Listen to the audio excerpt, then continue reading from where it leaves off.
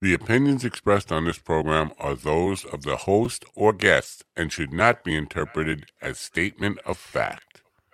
Independent fact-checking and corrections are encouraged. Can we get a cup of coffee in here, please?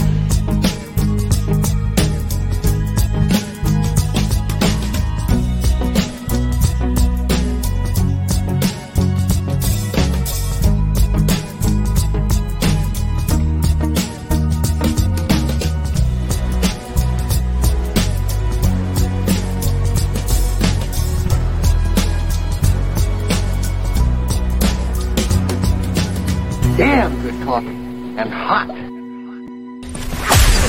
Wake up, America. You've got a dog that needs walking. That's right, sunshine. Just put on a big pot of strong coffee and get ready to type your little hate mail with your opinions about kumbaya and flat earth insanity. Stand-up comedy? You want stand-up comedy? Well, we've got sit-down comedy. It's time for Coffee with the Dog. You make me laugh. That would be quite an accomplishment if I could make you laugh. I didn't realize. No wonder we got things going on here. Okay. Yeah, sure. Blockety, blockety, blockety, blockety, blockety, bang, bang, bang, boom. Up it up. What's going on over there? What's going on everywhere? Welcome to the thing. Good morning, people. It's Friday, all right? It is Friday, December 15th. Beware the Ides of December. I hope it's a beautiful day. Oh, 2023, by the way, in case you forgot what year it was. I hope it's a beautiful day wherever you are. It's cold as fuck here. Yes, that's right. He's already said fuck. Cold as fuck here, and it's just going to keep getting colder and colder until somewhere around the beginning of February. Then it'll start to warm up like 1 degree every day. But I'm not a happy camper. Winter. I hate winter. I hate it. Yesterday I was in a supermarket, and the robot was following me around. I don't know if you've got this yet, where you shop for groceries and food and stuff, but in Stop and Shop in Rocky Point, New York, they have this robot. I think the robot's purpose is to look for spills and stuff, clean up in aisle 7, that kind of stuff. But for some reason, it seemed to be following me around. And this guy said to me, do you ever feel like you're being watched? Because this guy got like plastic eyes on it. Like, you ever feel like you're being watched? I said, not even when I'm live streaming my show in the morning. I don't feel like I'm being watched. I think the numbers back that up. Anyway, we have a decent show for you today. I think. I don't know. Maybe not. Willie can't make it, actually. Willie's got no Wi-Fi, but he will be in the chat room. He's got a show he wants to talk about, a toy drive at Toys for Tots, I'm sorry. Let me see. Toys for Twats was his pitch yesterday when he was talking about his mother's dildo, Virgin Mary dildo or something. Windy City Bites, he wants to promote the toy drive show at Windy City Bites. The admission is just a new toy in a package. All donations will be given to JC's for their Christmas giveaway. JC's. I don't know what that is. Jesus Christ. I don't know. What do I know? Anyway, so he's got no Wi-Fi, so he might be in the chat room, I guess, on whatever text messaging. What is that? That's not Wi-Fi. That's just cellular, I guess. Whatever. GD is here, and I'll bring him in a moment, and he'll probably just say, Jackie Martling, what am I doing on this show? Oh, by the way, Jackie, the Heckle Man Martling will be the guest. He probably won't be here till about 9:30. But then he'll talk until about 2:30 or 3:30 my time. Oh, and I'll be on the road somewhere because I gotta finish doing a job that I started yesterday. Anyway, we'll talk about the heckling situation. I believe Jackie has a game he wants to play. A game, yes, you heard me correctly. He has a game he wants to play on this program. It's called Stump the Mind Dog. I don't know what it's really called. My lips are going, my mouth keeps moving, words are coming out, but there's no thought behind them. Anyway, GD's here. Let's say good morning to GD. Yeah, cough right away. Good morning, Mind Dog Coffee. If there was a Santa Claus, he'd drink Mind Dog Coffee. Mind Dog Coffee. Well, I was about to pull the plug on Mind Dog Coffee last night, and I said, you know what, maybe I'll go one more month. Okay. That's what I said to myself. Now, I'm not sure I'm going one more month, but I said that when I was about to pull the plug. So as of now, it's not out of business yet, but it might be. I still might pull the plug. I might go back on that. What what did you do yesterday? You had some funeral. Yeah. That was fun, right? It was. It really was. What do you mean? What do you mean it really was? No, it really was. It was first of all, I got to see friends I haven't seen. Well, I only get to see when I go out of town or when someone dies. Yeah. So someone died so that we could all meet up again. And the thing is, my friend's mom was 101 years old. So it's not like a sudden shock where someone goes, oh my God, they died so young. She had a full life. She was a wonderful person. So we had a lot of good things to say about her and everything. So, and then afterwards, we all went out for lunch. And that was, like I said, it was really, by the time it was over, I felt like we had gone to a comedy show and we had laughed for like 2 hours. Wow. I wanted to talk about comedy shows that, Netflix is a joke. Are you familiar with what they're doing out there in California? Netflix is a joke. Second year of that. Mm-mm. You've heard of Netflix, right? Yeah. I used to get the DVDs in the mail. The red box. Yeah. I don't even know about any of that stuff. I'm so out of loop. I think I've been on Netflix a few times. I know I've been on Netflix a few times. I don't really pay attention to that crap. But last year they started a comedy festival in LA, and this year they're having a second run out of it. And almost every big name in comedy is performing between May 2nd and May 12th this year in Los Angeles, California. Different venues, the Forum, theaters, comedy clubs. All. I can't even count how many people are performing comedy between May 2nd and May 12th in one big city, LA. But I can't imagine there's a market for this much comedy. I mean, well, how big are the venues? I mean, if they're some of the venues are Hollywood Bowl, the LA Forum, amphitheaters, depending on who's playing there. But almost all of them are at least very big theaters. Okay. So you got to figure now literally hundreds of shows. The board just looks insane. I can't even read all the names that are on this board. Everybody you ever heard of in comedy, and lots of people, and people you didn't hear of, Tom Segura and Bert Kreischer and John Mulvaney and Bill Burr and everybody, hundreds and hundreds of comedians. I just can't believe there's enough people that are going to buy tickets to comedy shows. Obviously, I'm wrong. Well, there could be a lot of corporate tickets also being sold. Who knows? I don't know. I don't know enough about the comedy business to succeed to Daniel Tosh. I mean, Scott Ackerman. I don't even know him. Seth Rogen, Matt Rife, Chris Rock, Kevin Hart, Ali Wong. I mean, it goes on and on and on. Nate Bargatze, Jerry Seinfeld, Jim Gaffigan, Sebastian Maniscalco, all on one bill at the Hollywood Bowl on May 2nd. So that was 4 guys who would probably sell out the Hollywood Bowl by themselves in one night. All 4 of them on a bill at one night. I mean, that ticket will definitely sell. Those 4 guys will definitely sell out the Hollywood Bowl without a doubt. But for 10 days of this constant, nonstop, all day, all night fucking comedy, doesn't the city get burnt out on? I mean, Because It's LA. you were talking about walking out of a funeral, feeling like you were or walking out of a lunch after a funeral, feeling like you went to a comedy show. That feeling of I can't laugh anymore. I need to rest from laughing. Yeah. We were laughing so much that I was exhausted when I got home, and I had stuff to do, and I had to take a 2-hour nap so I could Yeah, do it. I know. When I went to see Stanhope in New York City last time he was here, I was literally beat up. My face hurt so bad from smiling and laughing. I mean, I need to take like a 4 or 5 Tylenol just to get the pain out of my face. My sides were hurting from laughing. That's just one guy.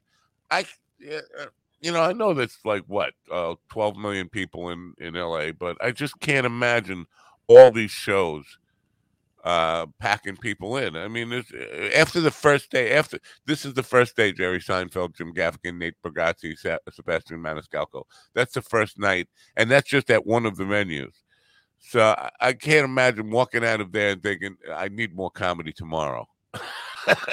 Well, there's like I said, 12 million people. Let's assume that half of them are adults, or a third of them are adults. So what? 4 million people. Comedy, stand-up comedy, and maybe I'm wrong about this, but it just seems like people I know don't. And I've talked about this before. People my age, especially you're my age. They're not exactly fans of the comedy club experience or even comedy theater experience. They just people I talk to. I'm funny. I'm funnier than these comedians. Yeah, I watch these comedians. It's not my thing. That's what everybody says to me, and maybe that's just because they're old people. I guess young people. But like these guys, I could see them selling out, no doubt. But I can't imagine the next show or even a later night, show at a comedy club after that. You need a break, and there's only so many comedy fans, and if you have, I mean, literally hundreds and hundreds of people shows like this with big names like that all on one bill. I have a question. You just reminded me of something I forgot to ask. Uh-oh. Is your email working back yet? Remember you was having trouble with the email? Yeah, that's been back for a while. Oh, okay. Because there's a couple of people who I gave them your email address to reach out to you to be on the show. I haven't heard from anybody I don't know. That. Yeah. Nobody has mentioned you. I have had 1 or 2 people. I think no, that guy I think I found online somewhere. The guy who's coming on next week is a comedy hypnotist from Canada. Right. No, I haven't heard it. Nobody has mentioned you if they. Okay, no, I was just wondering because I hadn't heard everybody saying this is great, thank you. And I'm like, okay, and then I don't hear anything, and I'd have thought if somebody had reached out to you, you would have mentioned it or something, or they would have something, but nothing. I was like, okay. Willie wants me to buy him a ticket to L.A. It sounds like something a press affiliate for Mind Dog TV should go to. I'm not opposed to sending them there if they would do that. I don't think they are. This is something that they are letting press coverage into to kind of cover the thing. They might, if there's a red carpet thing. I don't even think it's like a red carpet thing. It's just shows. It's not like the press is allowed to go in and. So whatever. What would you cover? Jerry Seinfeld just got out of his car. I don't know. What's Seinfeld? Who are you wearing? Yeah. Oh, yeah. He could do the Joan Rivers thing. What are you wearing? I'm wearing a shirt. Or not. Anyway, so yeah. I don't know. I just don't see. But I'm wrong about because last year it was very successful. Obviously, they're doing it again. I don't think in New York, and New York is almost as big as LA as far as population. I don't think it was that much. I could see 3 days, 5 days, but 10 days of nonstop. Everything in the city is about comedy. Everything, like every theater, every bar, every club, every stadium. It's insane. More comedy. Why those 10 days? Is there something special about those 10 days in LA? That's a good question. I think I mean, because there are other days of the year, and it's not like LA has like, May sweep. It used to be May sweeps for television ratings, but I think that will take away from people watching television, right? Right. I think. I don't know. And if Netflix and if Netflix is planning on putting those shows on Netflix, then they wouldn't be putting them on right away. So it wouldn't be too sweet for Yeah. Maybe that's the point. Maybe Netflix is trying to destroy broadcast television. This is my. I'm Alex Jones now, and I got a small penis from the Coke cans. But I wanted to let you know that Netflix has got this big conspiracy to destroy broadcast television by taking people out of their homes to watch comedy. People might laugh, ha ha ha. You come on and laugh, ha ha. And then when you laugh, and then you don't go home, you watch TV because you're too tired from laughing. And then you don't watch TV during sweet weeks, and then they all go out of business, and Netflix will just sell you crap. Now, I have another question. This is business show related. Jones. Alex, I have a question for you. Since Jackie's going to get on here and not give anybody a chance to talk, more likely, I have a critical joke theory. Should we do that before he gets on, or do it? Wait to see if there's a pause in him talking. Why don't we do that? Critical Coke theory. Critical bloke theory. Critical smoke theory. Critical stroke theory. After we'll do a commercial and then we'll do that. So I'll do a commercial. Then you should intro it like this week's critical joke theory touches on. Maybe not. I don't know. Let's just do a commercial so to get that out of the way. Okay.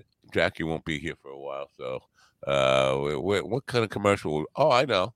Daily High Club. Daily High Club. What do they have? Let me see really quickly what they got in store for today. Bongs and bubbles. That was yesterday. Oh.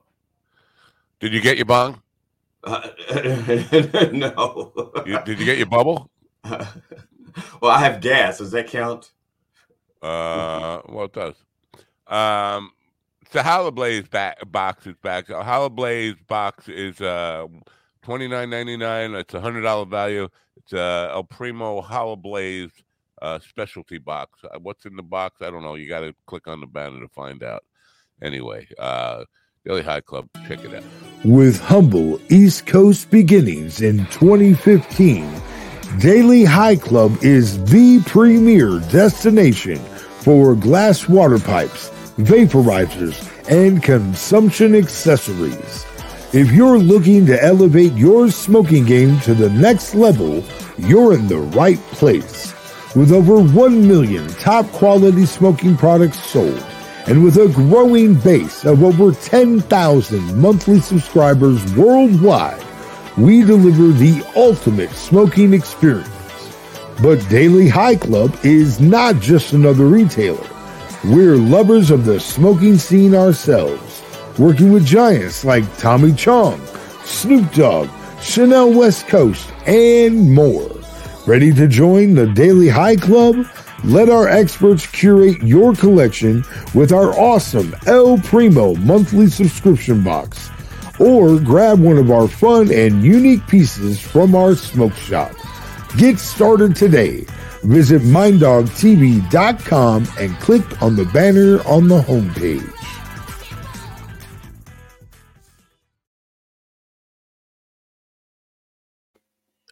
Evil Ian is bad mouthing our sponsors. It's terrible. I hate when people do that in the chat room. We rely on their $1.37 a month that they pay to keep the show on the air, and then Evil Ian just kind of. I don't need them to get high every day. You do need them to get high, even if you're not buying from them. Just say you need them to get high every day. Just to help support the cause. Or say you want them to get high. You don't need them, but right. You want. Yeah. You want. You desire. Pottstown, PA, is that near you, or is that close enough? It's close enough. Jackie's got a show in January. You should get on that bill. Tell Jackie you want to open for him in January. Oh, okay. I'll float that idea. It'll be like a turd that won't flush. He'll okay. Well, Yeah. Yeah. He's almost every comic who's been on the show, he said, "Oh, we got to do something." He wants to go out to Albuquerque and work with Will, but unfortunately, Will's not in Albuquerque. That would be good to send Jackie out there to work with Will while he's not there. So I'm just Soul Joel's January 20th. He's sending me stuff like I don't know about his show. January 20th with Rich Harkaway at Soul Joel's in Pottstown, PA. You're familiar with Soul Joel's? No. Well, No. get familiar. It's a place to work. I got comedy to do. I don't have time to get to know these comedy places. So, all right. So you're just going to keep working the same joints? Ow. No. My legs asleep. Serves you right. You're gonna do critical joke theory whenever you're ready. You just whenever you're ready. But what are you gonna talk about? Can you give me a little heads up of what you're gonna talk about? I forgot. That was last night. I wrote this. Forgot. All right, just do it. Yeah, okay. Hello, welcome to Critical Joke Theory with your host G.D. Fenderson, certified forensic humorist. Now with new joke technology. Hi, I'm G.D. Fenderson, certified forensic humorist at large, but I'm losing weight. Welcome to Critical Joke Theory, episode 34. Now with new joke technology. I like the old Ryan O'Neal, best known for Love Story, Paper Moon, Peyton Place, and for dating Farrah Fawcett, is dead at age 82. Most people thought he died at 1978. That's when he starred in Oliver Story, the sequel to Love Story. Okay, love may mean never having to say you're sorry, but someone needs to apologize for Oliver's story. Wow, I forgot about that one. The White House is negotiating with the House and Senate over added border security in exchange for additional funds for Ukraine and Israel. The Republicans once stated that Biden wasn't taking border security seriously enough, that he wasn't willing to negotiate, and that he was too weak to be president. Now that Biden is negotiating with the Republicans, they're saying that Biden is caving and he is too weak to be president. The Texas Supreme Court ruled against Kate Cox in her abortion case. Kate Cox is being forced to carry an unviable fetus to term because of Texas' anti-abortion law. This law and subsequent decision is putting Kate Cox's health and life at risk. Kate Cox has to leave Texas to get the necessary medical treatment that she needs. Since Roe v. Wade was overturned, thousands of women all over the country are in the same predicament as Kate Cox.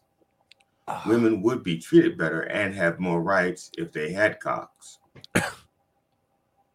The Supreme Court has agreed to hear the case over abortion pill access. The justices will hear oral arguments early next year with a ruling due by the end of June. Until the case is heard, there will be a stay on all pregnancies. University of Pennsylvania's President Liz McGill resigns after her responses to Representative Elise Stefanik's questions during a congressional hearing. University of Pennsylvania has named J. Larry Jamieson as its interim president, stating that Representative Stefanik would never talk to a man like that. He doesn't look too Aryan either. The man accused of sending death threat to Vivek Ramaswamy is arrested in New Hampshire. Tal Anderson of Dover was jailed, and the authorities seized firearms after tracking the threatening text to his phone and home address, officials said. Several of the other GOP presidential candidates were reached for a reaction. While none of them condoned wanting to kill Ramaswamy, they all understood why someone would want to. Central Tennessee has been ravaged by as many as 7 tornadoes, leaving 6 people dead and sending at least 60 people to the hospital. Tennessee's Republican-led government blames Hunter Biden for the recent atrocities. Hunter Biden faces 9 counts of federal tax evasion. The charges allege that Hunter Biden failed to pay $1.4 million in taxes. Hunter Biden's lawyer insists that the tax fraud charges are a shock. He further stated that Hunter Biden is being hunted because his last name is Biden. If his last name wasn't Biden, he wouldn't have had that much money to begin with. The Mike Johnson-led House voted along party lines to hold an impeachment inquiry into President Biden. Representative Joe Neguse charges Mike Johnson and the Republicans of playing partisan politics and says even the Republicans' own witnesses say that President Biden hasn't done anything wrong. Mike Johnson said, "The goose, please." The Supreme Court will hear Jack Smith's federal election interference case against Donald Trump. Donald Trump and his legal team have until December 20th to respond to the court. So far, the Trump's defense has been witch hunt. I didn't do it. Okay, I know it looks bad, but it's worse than it looks. Okay, I did it, but I was president, and if a president does it, it's not illegal. Did I say witch hunt? I did? Clarence Thomas, my man, look at my African American. The jury is deliberating in the defamation lawsuit against Rudy Giuliani. Rudy Giuliani, seen here trying to remember who he sent that last dick pic to, will not testify on his own behalf in this case. The time for him to be silent would have been before he began attacking Freeman and Moss. Giuliani could be penalized up to $43 million in damages for the lies he told against Shay Moss and Ruby Freeman. For $43 million, you can call me with a hard R. Gingerman, please. I'm G.D. Fenderson, certified forensic humorist. I don't think you are. Now with New Joke Technology. Thank you for watching Critical Joke Theory. Be safe out there and don't feed the crazies. Critical Joke Theory with your host, G.D. Fenderson, certified forensic humorist. Now with New Joke Technology.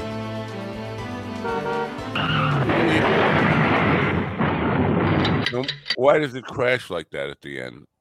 Oh, because time plus tragedy equals comedy. Now I'm confused about Alex Jones' comment about Katie Cox. You probably don't know what he said about her, right? He said, "If that baby doesn't die, you're all horrible people."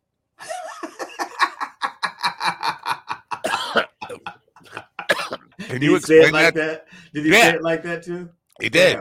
Damn. If that baby doesn't die, you're all horrible people. Alex Jones makes me cough. What does that mean? I have no fucking idea, but it's funny. It's the most batshit crazy thing I ever heard. If that baby doesn't die, you're all horrible people. Like, I don't know. That sentence on its own in any place in the universe is just so mind-bogglingly weird, batshit crazy. I think that's why it's funny to me, because it's like the non sequitur of non sequiturs. I think he's trying to say that. God, why am I trying to figure out what he really means by that? But that if it's not truly an unviable baby, then you shouldn't be supporting her abortion. I think that's what he's trying to say, but who knows? But just those words probably have never been uttered before he said that. If that baby doesn't die, you're all horrible people. I mean, maybe he means, I don't know. Like, if you kill that baby and it doesn't die, you're all, I don't know. It's like, that would be really, then that would run away. That baby's Satan. By the way, Satan is trending on Twitter today. I don't want to be buried in a fetus cemetery. Yeah. What the hell? The other thing, you said they all those Republicans admit that Biden did nothing wrong. That's not. They just say they don't know what they're. Well, the witnesses say he didn't do anything wrong. Yeah, all of their witnesses said Biden didn't do anything wrong. Yeah, they said to my knowledge, they didn't. Yeah, the guy said the Hunter's guy there said he doesn't know of, not to my knowledge, and all that kind of stuff. But they didn't. Right. It's like that fine line between not guilty and innocent. But what they're saying basically is, we're just going to keep looking until we find something he did wrong. Right. And we could do that with anybody. We could do that with Jackie. Jackie's here now. I just want to wait till Scott the engineer and Stuttering John get here to let him in. Anyway. Oh, you got a finger in your eye. Good morning, finger eye. What's wrong? Ocular syphilis. Now, good morning, Jackie. How are you? That's a little better. Good morning. Good morning, Jackie. How are you two? Good. The interracial Laurel and Hardy. Which one am I? Am I Laurel or am I Hardy? No, you're the black one. All right. You know what I was, and you're not invited on, but your buddy Bird is one of the big kahunas of this thing, this Netflix comedy festival. Netflix is a joke. You familiar with it? I have, of course, heard of it, but I'm so out of the loop because I am not part of anything. So rather than keep looking at things that I have nothing to do with, I ignore everything. Well, I'm just wondering how it's possible. It's 10 days of nonstop. Every comedian in the world in LA for 10 days in amphitheaters, in theaters, in comedy clubs, everywhere for 10 full days. Mentioned one of the shows has like Jim Gaffigan, Sebastian Maniscalco, Jerry Seinfeld, and Nate Bargatze all on one bill at the Hollywood Bowl, and that's the first night. But it's every venue in LA has got that like 4 top named comedians in it every single for 10 days straight. I'm just, where is the demand on the public part for that much comedy? 10 days full of well, they do that in New York too. There's the New York Comedy Festival, which every not 10 days, right? I don't even know. I've never been invited to one of these things ever, so I don't pay attention. But yeah, like you know, the clubs are already, as far as I know, the clubs and everybody having a hard enough time without completely overdoing it like that. But maybe it creates more of a market. I don't know. Somebody knows what they're doing, I'm sure, you know? Yeah, well, last year was the first year of Netflix, and it must have done well that they're doing it again this year. It just seems to me like the consumer demand for that much comedy in one city. I could see if it was across several cities for 10 days. Again, a time period, I think there's 240 comedians in all. If it wasn't going to work, they wouldn't do it. Right, it's got to be. They know that, you know, they shoot an arrow and then draw a target around it. Well, I came up with my Alex Jones. I can't do it. I can't do it. It's going to make me cough. My Alex Jones theory about what this is about. Netflix trying, because May, as you know, is the sweeps week in broadcast television. That's where they depend on their ratings and all that stuff. So I'm thinking Netflix is trying to get as many people out of the house, not watching television, to destroy network television so that they could take over everything. Okay. I think network television is destroying itself fine by itself. I don't think it needs much help, right? Right. You're right. I don't know. I don't watch, so I don't know. I just know once in a blue moon, I'll turn on or I'll record something to watch, and I am flabbergasted by the amount of commercials. You ever put on like 60 minutes or something like that? You try and fast forward through the commercial, so you fast forward and then stop it. And fast forward and stop. And you got to fast forward it like 3 times before you get. It's staggering the amount of commercials. It's been a full 15 years since I've had television in my house. I don't have television. That's why you're not. That's why you're not very well informed. Right? No, I'm totally uninformed. I get it. But I know more people than GD does. More pop culture, which is shocking because I am like totally out of the loop about everything. I don't even know hit movies and stuff. Now, all right, what are you getting? Hold on.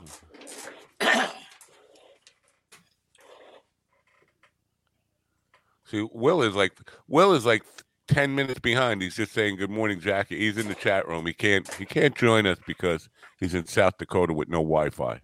Well, Willie was busy, I think, trashing Critical Joke Theory for a while. So that's why he's behind. He still had trashed it. He's still laughing. No, I don't think he's laughing. He called it Critical Choke Theory. Punchlines are crashing. So. What's he talking about? GD has a bit on Fridays he calls critical joke theory, and it's just basically about how his family mistreated him and how he's just a sorry individual. And Will apparently giving him some shit about it in the chat room. Yeah, Will maintains that I know nothing about comedy, and he proves it. He says I just proved it with that routine. Well, Wow. the truth is nobody knows anything about comedy, and it's just like nobody knows anything about the movies. If they did, everything would be a hit. Everything is a guess. Until you say something that gets a laugh, nobody has any idea. All right. No idea. What were you getting back there? You were getting something. Yeah, I have. You were just saying that nobody knows anything, so I was going to play my game with you guys.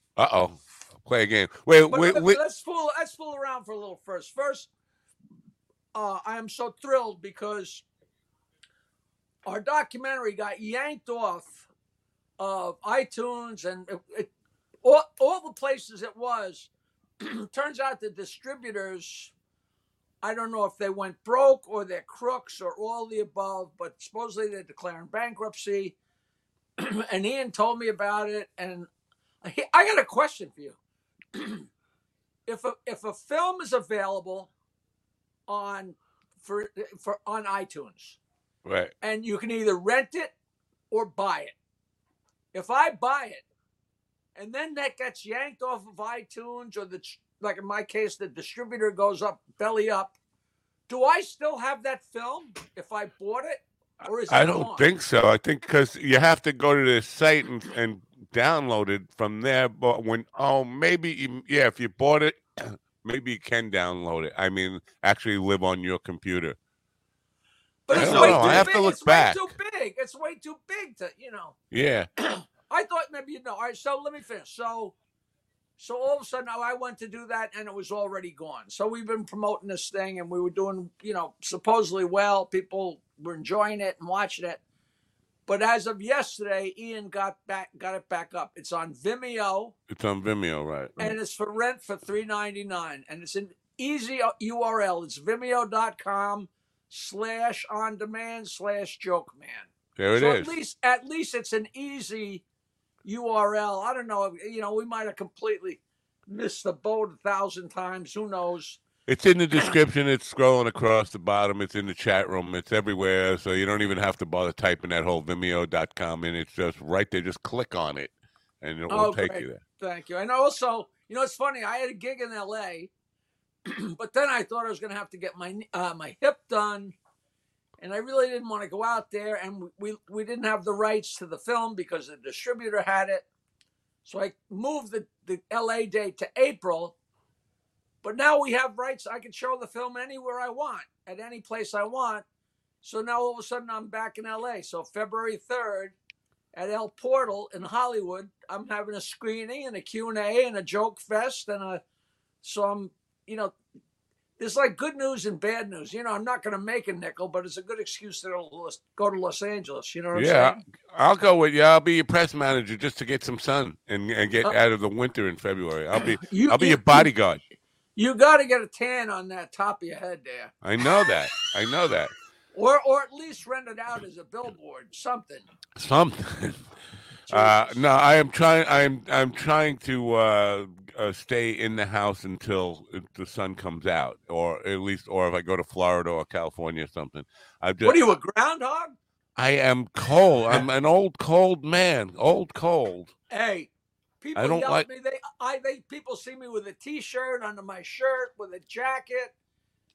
I don't care what anybody says. I refuse to be cold and I refuse to be tired. But you go swimming in the winter.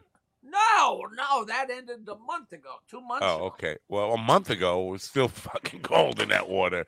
Anyway. No, it wasn't. At the end of October, it was still fine. Wow.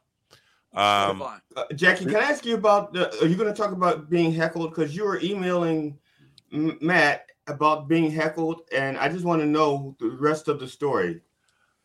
No, what happened was I was on stage in West Palm Beach at the Palm Beach Kennel Club. It's a great venue, a lot of friends there, and it's one of those venues that's very wide.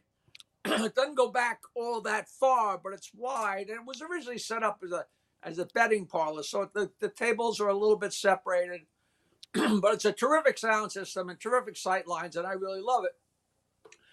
And all of a sudden, the guy yells, "When are you going to get some new material?" from way off on the left. Now, I'm thinking, all right, somebody came to see me last year, and they just heard a couple of jokes that were familiar, and just some guy being an idiot. So, that never happens anymore, by the way. The days of the Baba Booies and all, that's all gone away. I don't know whether it's because people forgot me or whether they're just enjoying the show enough. But I never have to deal with that. And then after the guy said that, I said something to, one of my, you want to laugh, look down. One of those things, I got a big laugh. And the guy said something, but I couldn't see, And then he said something else. I looked over and I could see the guy was bald. But that's as much as I could see. I mean, I can't even see the people in front of me. I mean, even no glasses on or anything. So I don't know what's going on. And a little while later, the guy yells, "You're not going to say hello to an old friend?" And I'm thinking, all right, this is some guy I met down here, and I sold him a book last year, or it's a friend from New York that, but I can't see. And I said, I can't even see you from here. I have no idea who I'm talking to. And then I insulted him again and went back to the crowd. Next thing I know, I look to my left, and this guy is walking up, about to take a step up onto the stage. And these two black guys and a white guy, the security, I don't know where they even came from. I didn't even know I had security. They got this guy, and they got a hold of him, and I look and I go, Jesus Christ. I said, it's fine. It's Scott the engineer. I know the guy. But I didn't know it till he was right up on me. And by then, it's, he came up. These guys are doing their job. He approached the stage. That's their job. They can't ask questions, and then, they had to deal with it. And I said, no, it's fine. So they just, took him and let him go back to his seat. But it was like, that has never happened to me ever. And somebody, meanwhile, it's an old friend that I know. So weird. But it was totally harmless. I mean, nothing happened except the fact that he was stupid enough to approach the stage, Wow. And nobody does that. Nobody. Right. Him and Will Smith, and on the guy that stabbed at who's the comedian that just got stabbed on the stage? Oh, that guy deserved it. Okay. Well, as long as he deserved it, let's not even talk about it. Who got stabbed? Dave Chappelle tried to get the guy tried to stab Chappelle, okay. But he had a knife gun. It was half knife, half gun. So there was no bow and arrow in there? But they fucked him up. They ripped his arm out of the fucking, dislocated his arm, beat the fuck out of him. His face had a big, watermelon on it, whatever. God, you'd almost think that would make the next person think twice before they did it. Yeah. Yeah. Well, maybe Scott didn't know about it. So that was actually a non-issue, but I'm sure, it didn't even, nobody knows me anymore. Nobody cares about me anymore. In the old days, that would have been like all over the place. Like it just seems like Scott, anybody who's been on the periphery of show business would know better than just to walk up on. Of course. And I don't think he even drinks. I think he's got a new wife, and I think let's go see Jackie. He's my old friend. And then all of a sudden, when I didn't know who he was, and it wasn't good I didn't know who he was, I couldn't recognize him. And for all I know, his wife said, "Yeah, you know him." So I'm going to show you I know him. I'm going to go up there and get tackled. Now I'm surprised that it showed up in Howard Stern subreddit the very next day. That's pretty. Apparently, I don't even know what that means. Yeah, it's just people talk about Stern all day long on Reddit, and there's a Howard Stern show. There's lots of them. Howard Stern show. Stern show, but they're just subreddits where people just talk. This is the thing where I kind of commented on this on Twitter. I don't get why fans I get it's like Beatlemania. It's like people can't move past that era. People are still fixated on the golden years of the Whack Pack and so they're not talking about current. They're not talking about current. Sometimes it's current, but most of it is about like remember that bit that that was on the show, or the caller. A lot of it last week was about that guy Ralph, who was Stern's friend who passed away. But it could be about stuff they heard Howard doing, like a Vietnam bit with the helicopter stuff from 20 years ago or 30 years ago. It's so I've always been in such a weird position. Like after Hank died, the Angry Dwarf, who I liked, I got along with him. We talked before he got real drunk each time, and I liked him. He was funny, and I don't know, it was a week or 2 weeks or a month. Pretty soon after I left, he died, and I couldn't go to I wanted to go to the funeral, but I couldn't go because that would have been like making it all about me and showing my face in the Stern world. Right. And now Ralph dies, who I don't have a lot of nice things to say about him, and there's no reason I should. And not that he was nothing to me. Like me and him used to sit outside after the Channel 9 show and complain about Howard because the way we all got treated, and we'd bitch and moan, and all of a sudden he became Howard's best friend.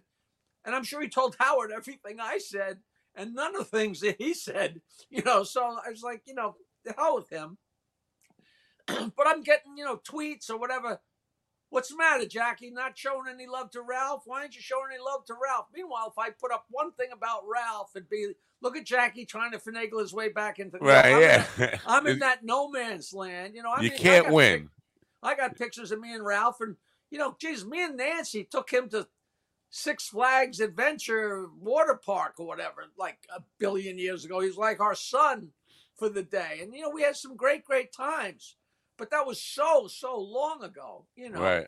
And, but nobody knows that. And, it's just weird. I had no idea the guy was sick, but. Yeah. And then all those people, everybody from 90s radio, it's like they're stuck in their glory days and they just want to keep. And, I know you're friends with you're still friends with Kumi and people like that. But him and Opie, Jim Norton, that side of it, and then Stern people and Stuttering John and all those people, they're fighting constantly about they all.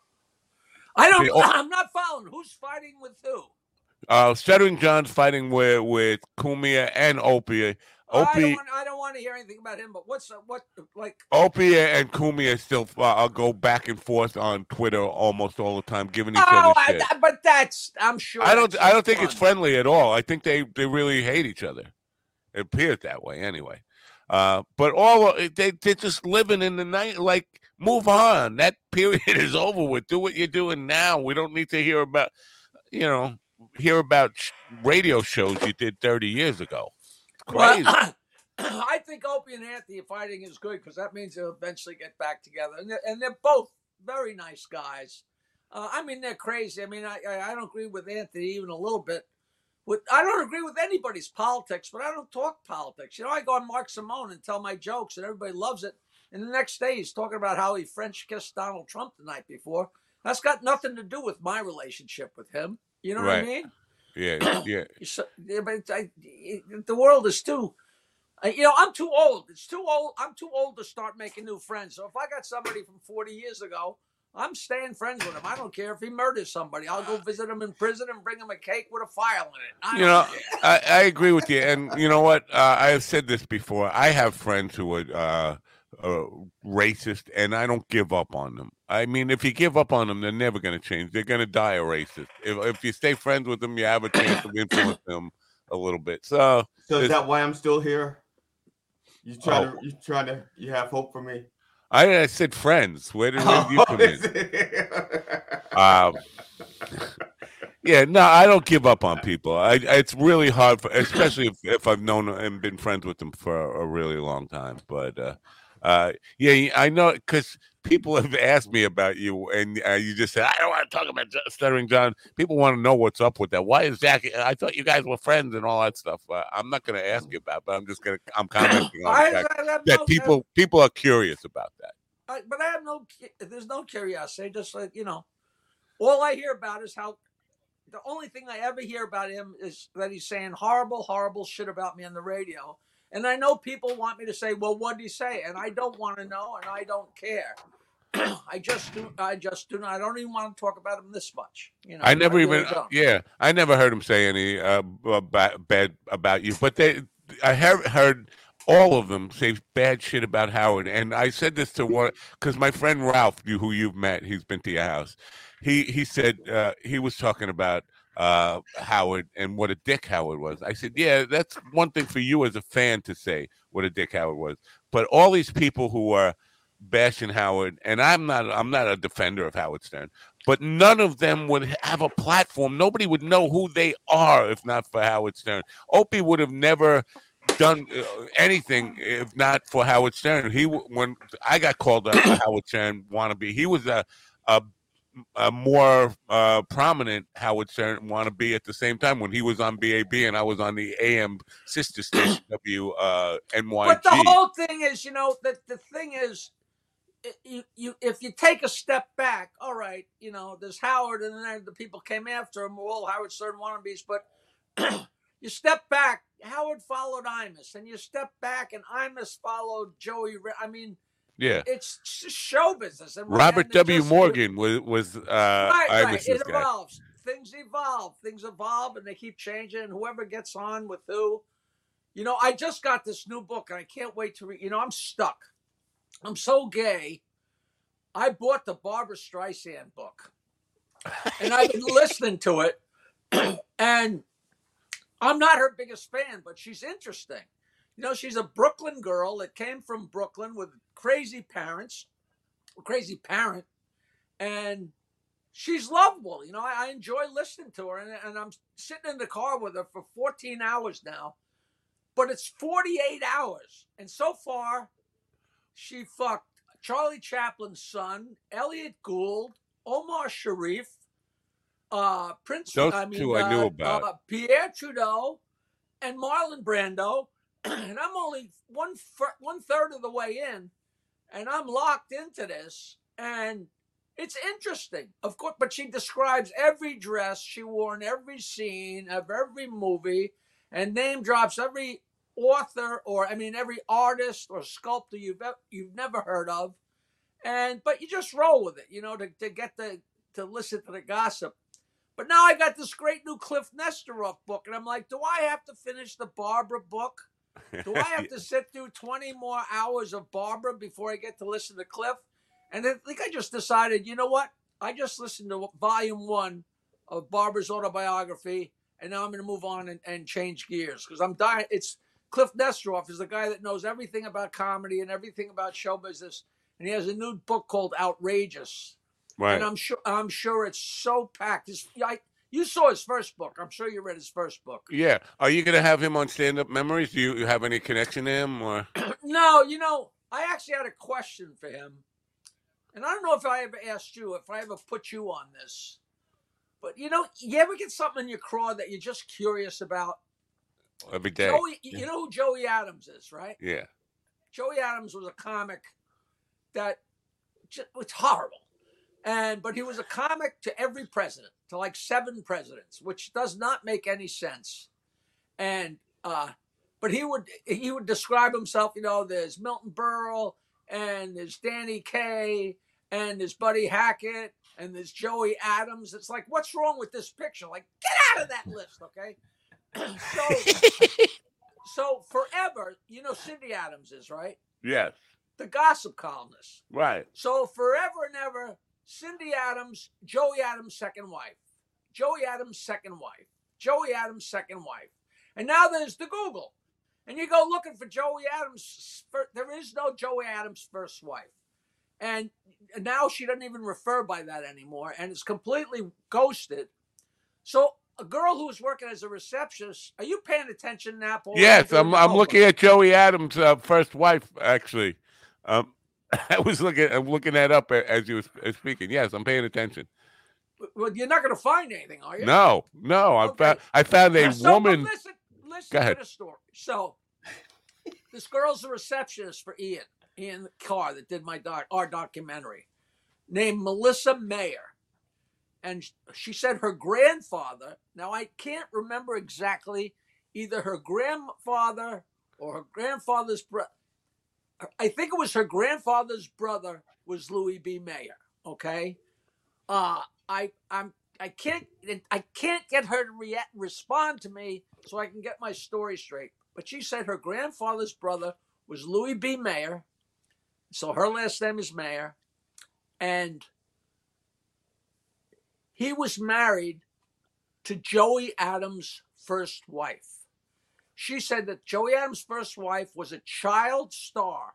And I don't know, I didn't know this, but you know, like Rosemarie from the Dick Van Dyke Show, she was a child star when she was like 7 years old. She was nationally famous for a couple of years. But it turns out there were a lot of them. There were a lot of little kid stars back in vaudeville. Who knew that? Buster Keaton, a lot of these people. So she was a child star for however many years. And then they get into that ugly area where they're 12, 13, whatever. And at the age of 19, she was a dancer. Now, I don't know if she was a stripper or a dancer in Ziegfeld, whatever she was. And, oh, thank you, sweetie. Oh, my girlfriend just brought me coffee. Mine dog coffee.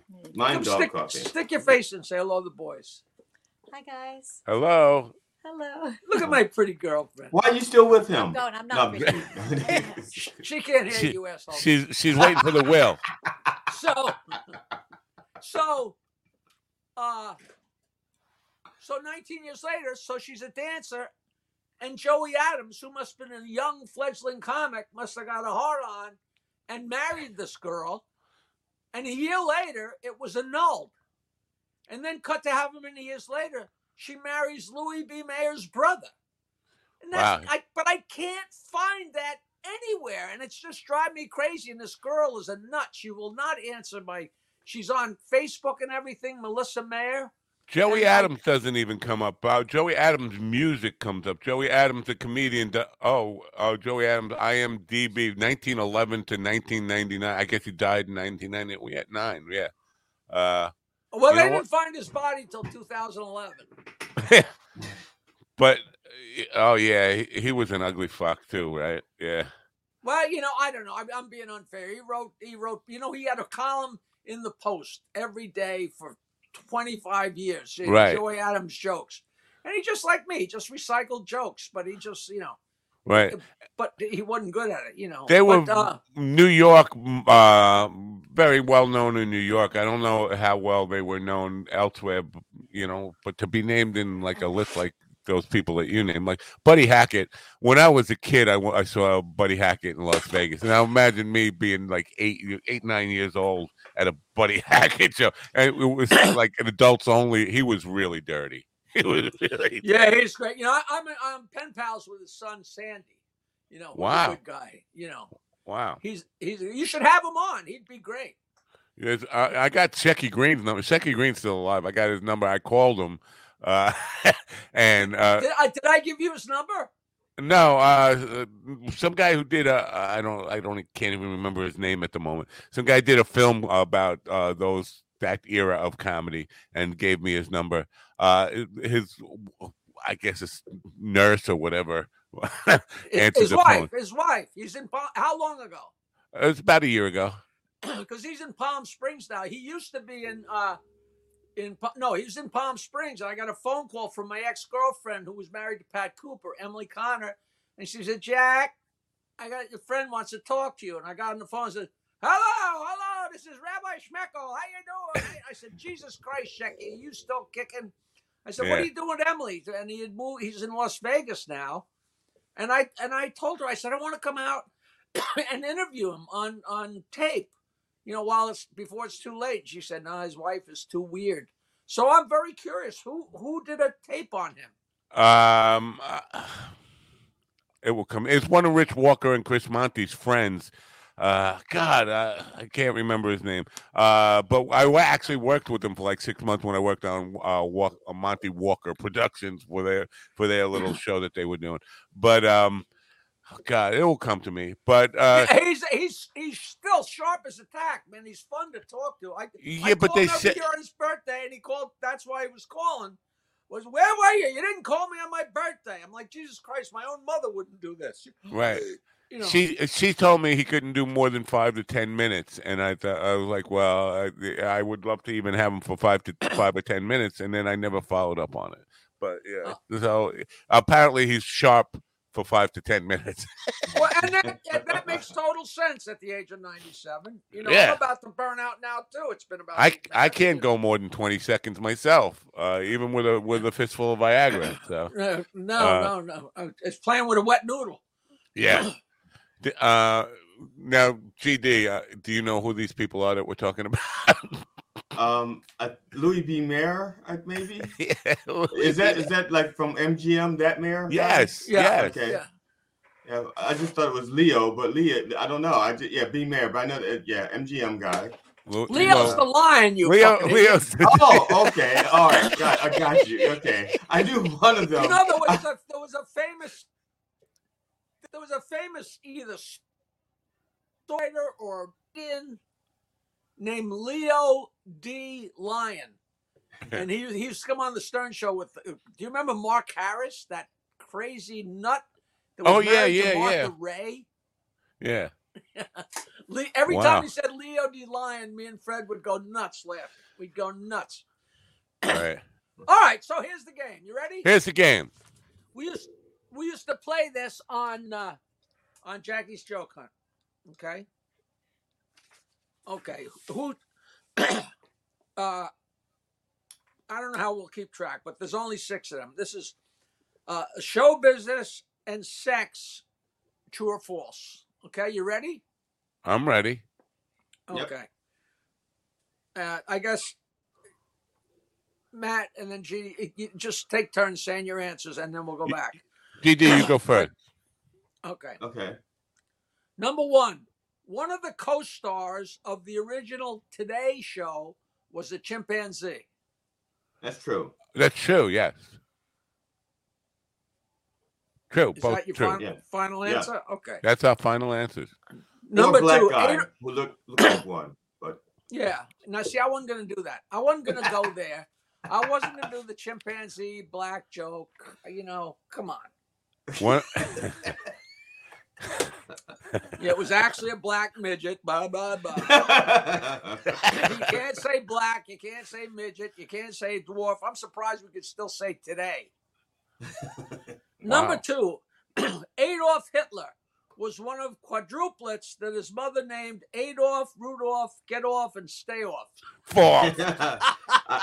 False, but I'm on the fence. On the fence, okay. Number 3, there was a famous French vaudevillian farter in the late 1800s who performed under the name Le Petomane. Yes. I'm going to say false. So far we're together up until 3. He's true. Yeah. I got false on that one.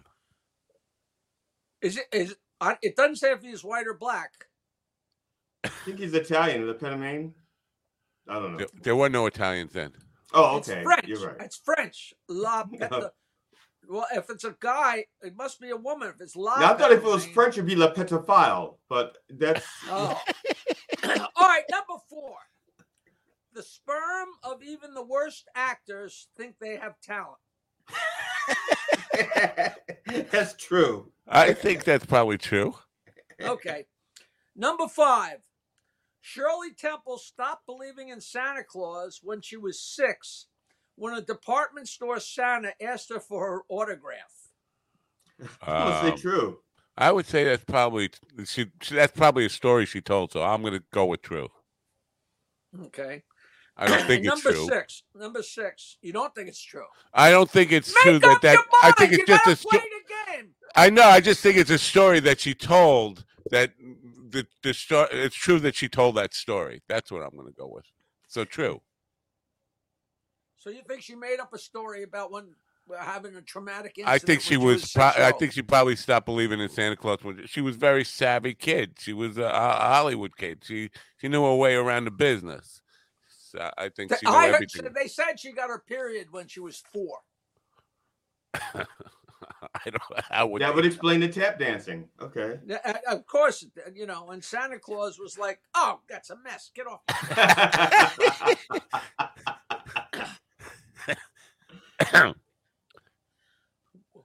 What's the worst thing about sitting on Santa Claus's lap?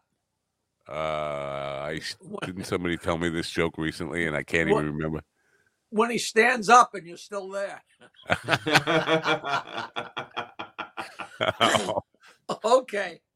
And finally, the penis of a full-grown bull elephant is really fucking impressive. Joe. Okay. Yeah. That's absolutely true.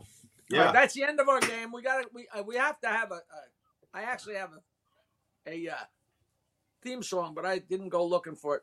That's a really famous thing. I think they either made or are going to make a film about Lepetomane. He not only existed, he was famous. He performed for royalty. And he had different farts that he could do. You got to look that up. Like there's a whole book about it. You'll get a kick out of it. I swear to God. I have the theme music here. I have the theme music.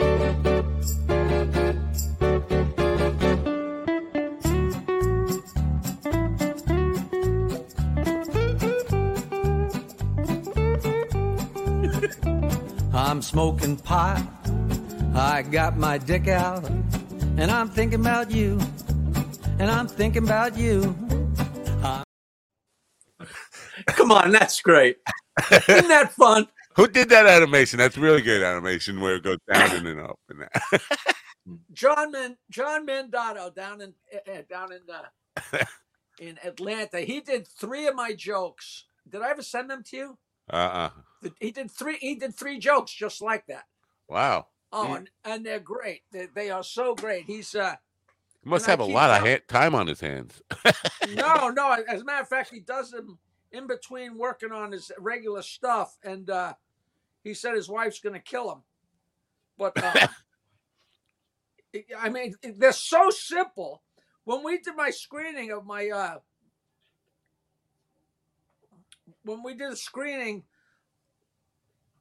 okay, hold on.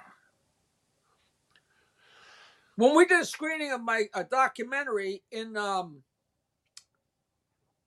New York City, Ronnie put the 3 cartoons as the opening. So just like you go to the movies and there's a cartoon to start the show, you know.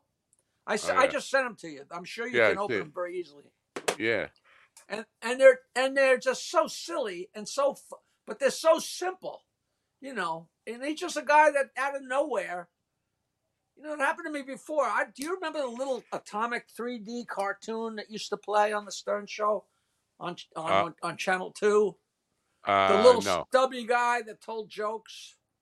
Nope. It was so funny and it's so priceless. And there were hundreds of these jokes with this little guy, and the guy's a rich kid. His family owned Kohl's, Kohl, like some kind of department store.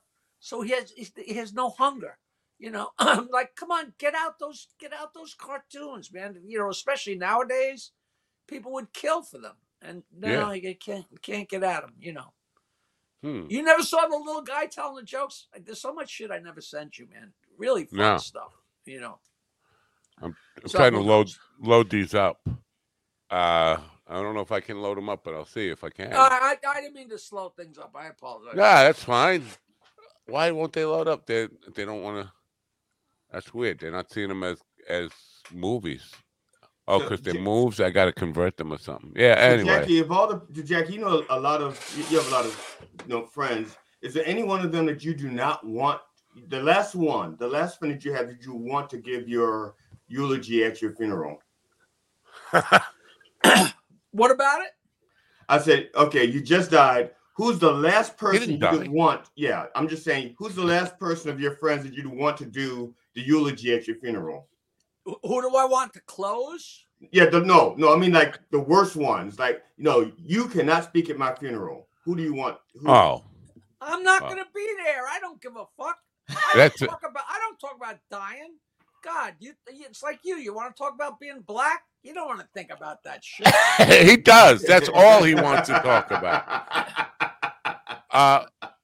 we had a dying guy, a death and dying guy on last week, and Will did not like his book about death and dying and the guy had a horrible, what I think is a horrible theory about what happens when you die. He had that you are paused in the last moment of in the actual death. So if you're getting shot, you're just going to be paused on that, being shot for eternity, like in purgatory or something. So it's like that's very uplifting. God, I'd rather be eaten by worms. Well, yeah. Then you'd be eaten by worms forever. But it's like a roll of the dice. I was like, because I know a guy who died in his wife. He was in.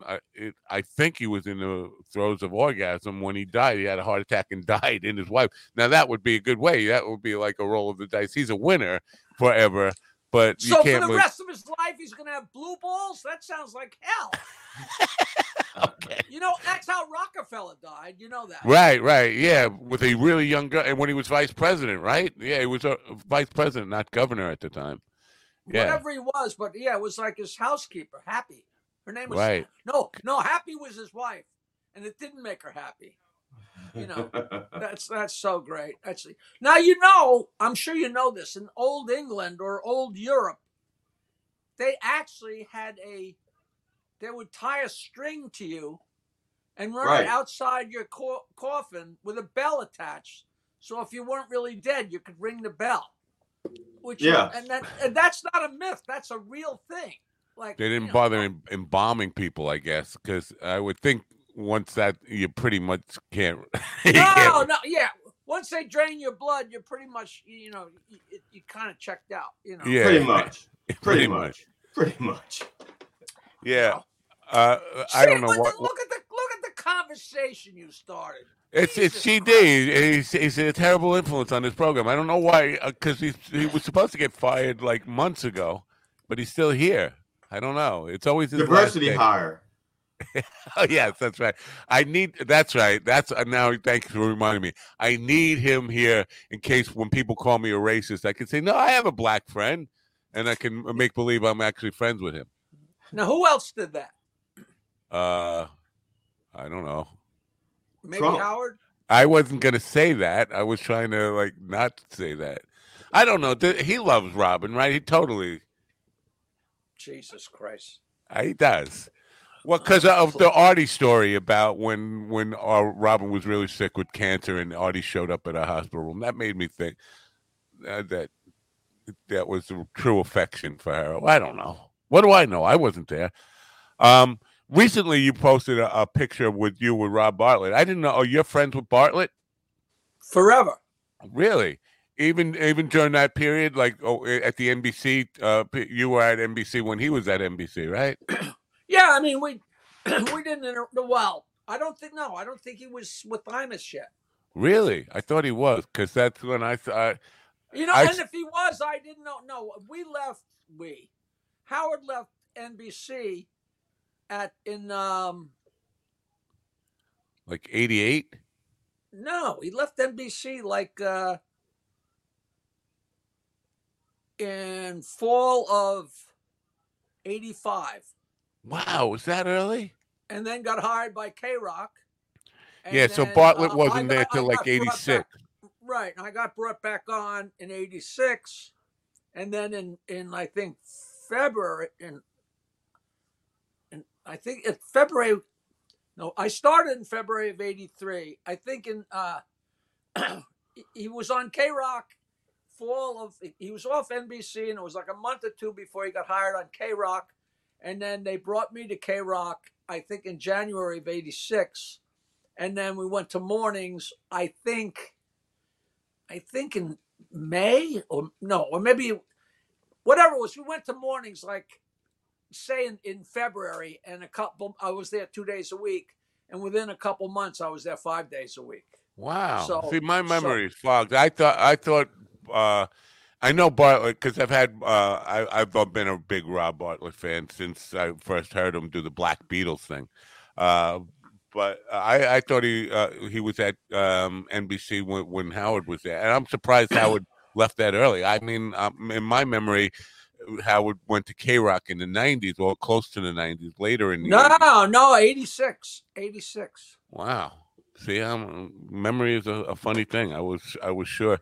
But Bartlett's brand of humor, first of all, he's one of the most talented people I've ever seen, as far as being diversified and musically talented, impressionist, so story, can play characters, all this kind of stuff. Really, really, really talented guy. He can do anything. Yeah, we had him on the podcast. We had him and Nelson on the same day, not the same show. Oh yeah, Bob Nelson's on that picture. Right? How is Bob Nelson doing? Is he healthy now? He's doing great. He's doing shows. I did a show at Uncle Vinny's a couple months ago on a Saturday, and Nelson was there on a Friday. I said, "How's that go?" He said, "It goes really well." He says, "I can't be too far from a bathroom." All right, I'm gonna be Scott the engineer here. Is Nelson still doing the fucking football stuff? Is he still doing the same material? I don't know, but I'm sure he has no choice. It's like Dice. Dice will get torn and feathered if he doesn't do his poems. You can't win. It's like Jimmy Walker with Dynamite, and it's like bands.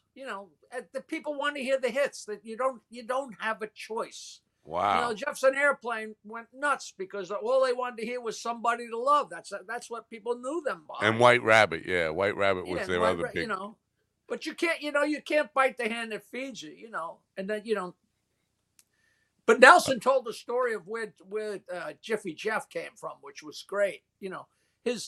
When he was dating his wife, but they weren't really an actual thing yet. They were friends, and they had been friends forever. And she came on a date, and she was sitting right in front of him with a punch-drunk fighter. And Nelson started making fun of him. And then the guy came up and told him how much he enjoyed it, and that became Jiffy Jeff. It was based on an actual guy that was in his audience. I thought it was fascinating, Yeah, that is pretty fun. Now, people from my hometown on Long Island, Copiague. I even hate saying that because I like to say I'm from Lindenhurst, but really Marconiville, Copiague. They all claim Bob Nelson was like from our town. He was a Copiague guy. I don't think that's true, though. I don't think that's where he's from. I think he might have lived there for a short period. But it's one of those, like Marvin Hamlish lived around the block from me for about a year.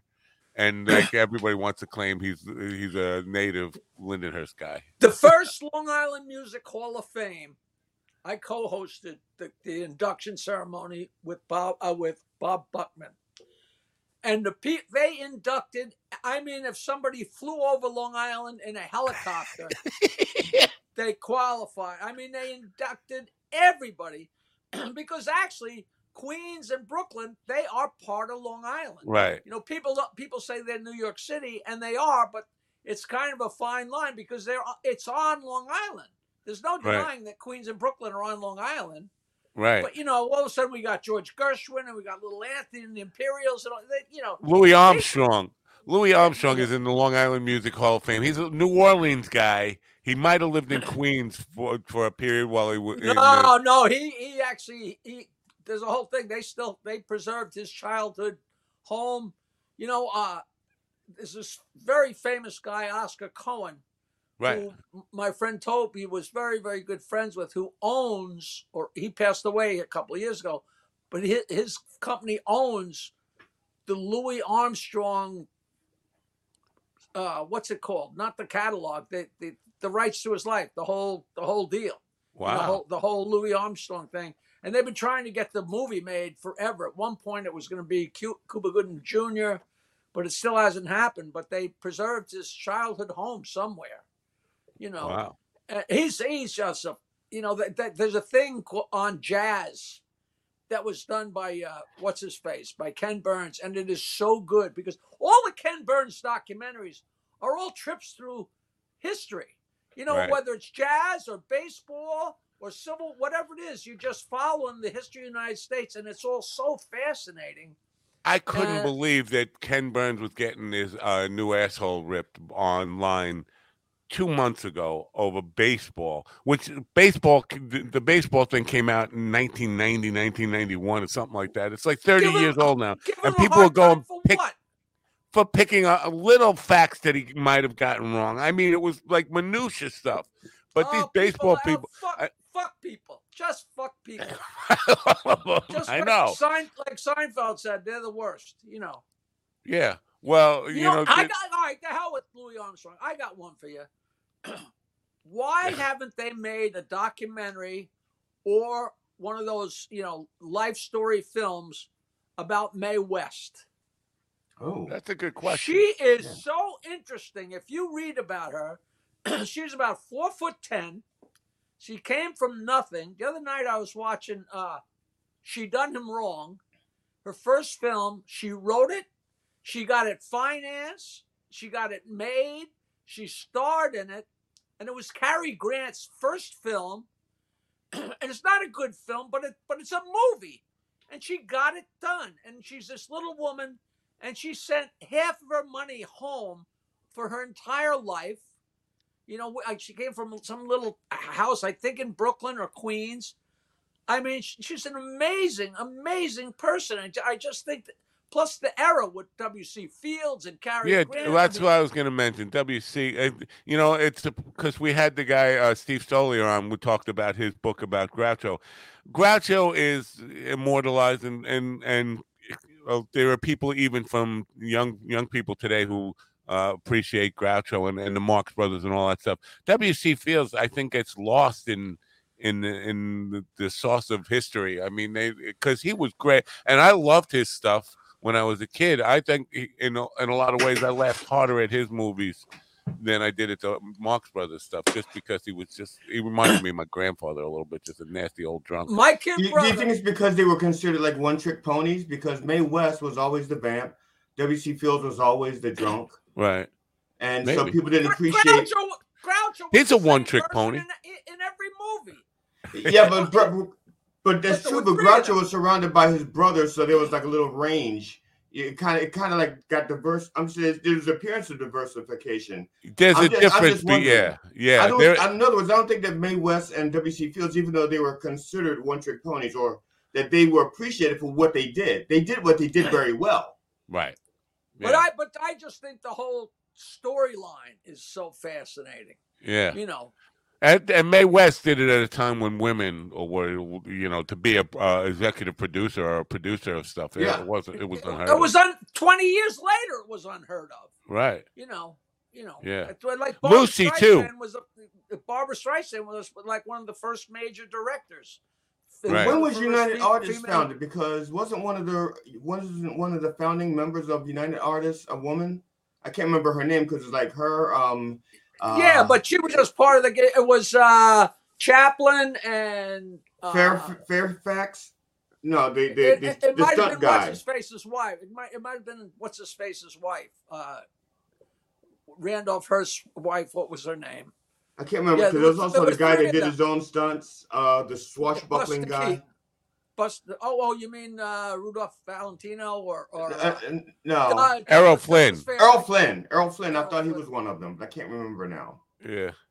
He's an interesting guy. Now that my favorite year movie is kind of I don't know. You remember that movie? It's about when Errol Flynn was on Show of Shows. His career was pretty much over, and he was a drunk. And Mel Brooks and Carl Reiner are portrayed in that film as kind of trying to hold his hand and try to keep him together for a week while he was filming Sid Caesar's Show of Shows. I love that. I'm telling you, that movie was the Howard Stern Channel 9 show. It's kind of pompous to compare it, but it really was that point of view of that writer. Right. That was me and Fred. That was, the craziness that you just watched. The whole thing where the Sid Caesar character, one of the writers wouldn't talk to Sid Caesar, so he'd tell somebody else. And that was Fred and Howard. That was if Fred had something to ask Howard, he would ask me. He wouldn't talk to. It was the amount of parallels was just wonderful, just fantastic. The guy who wouldn't talk to Sid Caesar was Mel Brooks, and the guy he was talking to was Carl Reiner. Yeah, right, okay. Right. I've been trying to get Rob Reiner on the program for like 3 weeks. I got through to his agent. He said I'm gonna because he's got this thing about JFK.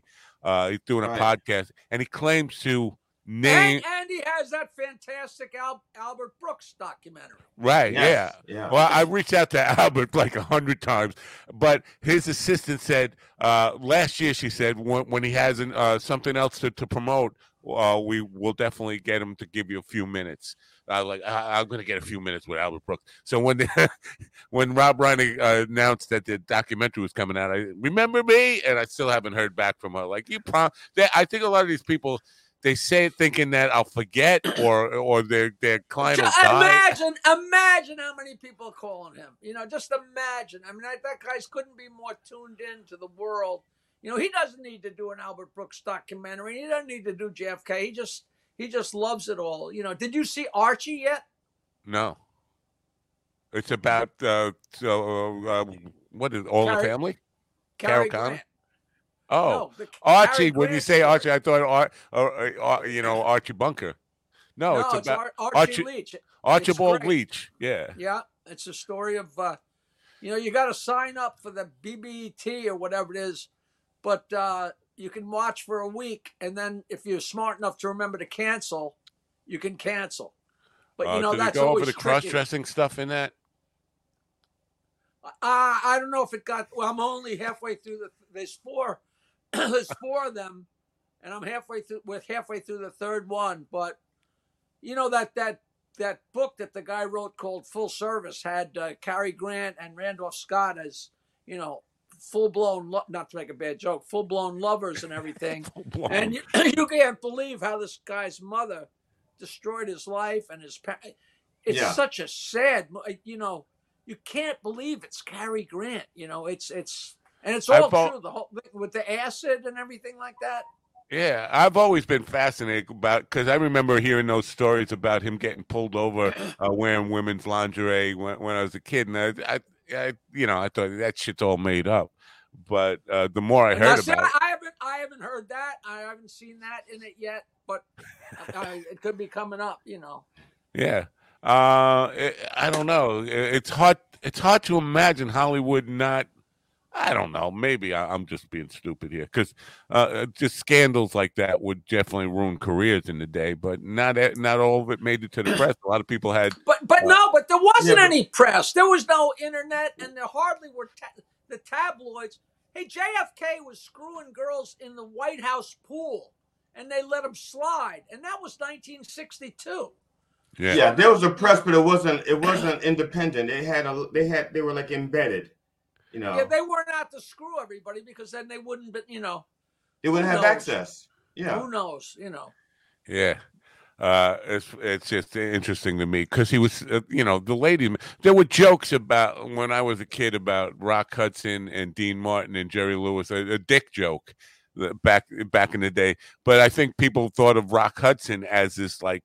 Rock Hudson had the biggest dick in this joke, and I don't remember the joke. But this is impression of Rock Hudson as the big stud macho man, and it turns out he was gay.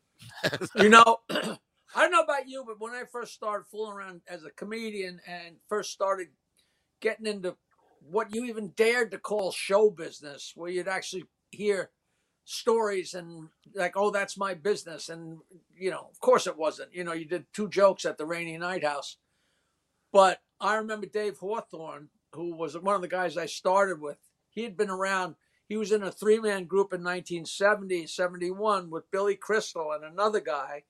And they were doing pretty well. But they didn't do as good as they should have been because there was another improv group called the Ace Trucking Company who got all the gigs. So they never got gigs. And then Billy Crystal, a guy told Billy Crystal, you could be really big, but you got to lose the other 2 guys. But Dave, they did really well for a couple of years, like touring colleges and stuff like that. And, because, of course, the Ace Trucking Company couldn't cover them all, And they got invited to do a party in Hawaii for Raymond Burr. And Raymond Burr was another Dave one. said he could not believe it. All of a sudden, Raymond Burr came walking out with a flowery Hawaiian shirt tied up underneath like a woman would tie her blouse up. And he flipped, hello, everybody. And Hawthorne said he almost crapped his pants. He couldn't, Raymond, if somebody said, name 10 people that you were so sure is not gay, he would have been number one. Yeah. You know? Well, I would have been more shocked that he came out walking. Perry Mason. How can we recycle the same show? Put him in a wheelchair, you know. Yeah, right. Yeah. So you're talking about your start in show business. Now, a couple of weeks ago, I asked you about the guitar you were playing, that Fender Strat. Then you came back. I said you still got it, and you showed me a picture, or you posted a picture of the 63 Strat. It's 63 Strat you bought off the wall. You still have that? It's right behind me.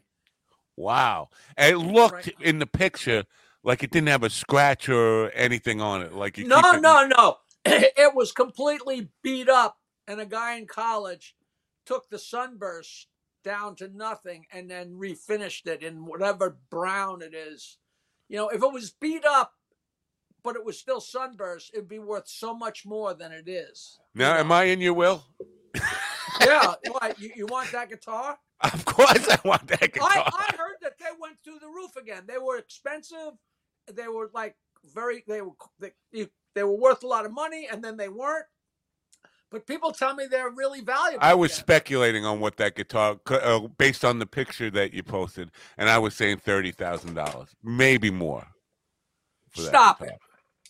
Yeah, and I, you know what? I was thinking I was being conservative. I was thinking probably. No, I think you're out of your fucking mind. I hope you're not. No, I definitely think so. I mean, I haven't. Obviously, you'd have to have it appraised by like one of those guys who they actually put it through a colonoscopy and everything else. But yeah, I think. You know, I wrote down. I took a picture of it. Oh God, I have a picture of the. This dead air is brought to you by Fender Stratocaster. Get your Fender Stratocaster now. It's Sam Ash. You can just go get one off the shelf. And Matt, for the record, I won the game. Just for the record, Matt. Not that we're keeping score, but I won the game. Oh, did you fact check all of those? No, we only had one answer set different. Right, and I was right on that, and you were wrong. Okay, what was the one? About the farting guy. Lepeto, Maine. No, I took a picture of the back of the Strat because there's the numbers there, but I thought I loaded into my. Oh, I'm sorry. God damn it. Wow. I could just grab the thing because there's hold on. It's right here. Okay, so this time we don't have to be quiet while he's gone, because last time we actually shut up while he was gone, so we don't have to do that. We can keep talking. Did we do that? Yeah. I wouldn't. I hate that air. Go ahead. Yeah, talk. we did. Tell me something I don't. Now, what was the question? Because I know it was about what was true or false question about a guy named Lepeto, Maine and whatnot. He was an entertainer, and he basically his act was he farted like either on demand or farted songs or something like that, and entertained royalty. And you didn't think it was true, but I actually, that's one of the two things I remember. That stinks. This thing's responsible for a lot of pussy. Wow. Earbuds. So yeah, what I was going to say. Yeah. Now, when you bought that guitar, you bought it off the shelf in Sam Ash. At that time, I don't think there were a lot there weren't all these musical chain stores that are around now. And certainly, obviously, there weren't any internet stuff. So, I mean, the places you could buy Fender Strats off the shelf were not that plentiful.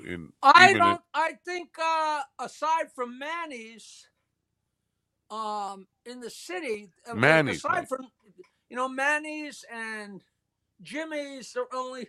Okay, I'm going to write this down so I don't. 48th Street in Manhattan used to be the place. Yeah. Yes. I bought my first recording studio equipment at Manny's. I was buying stuff at Sam Ash. I went in for a specific deal, and I remember it was the guy wouldn't.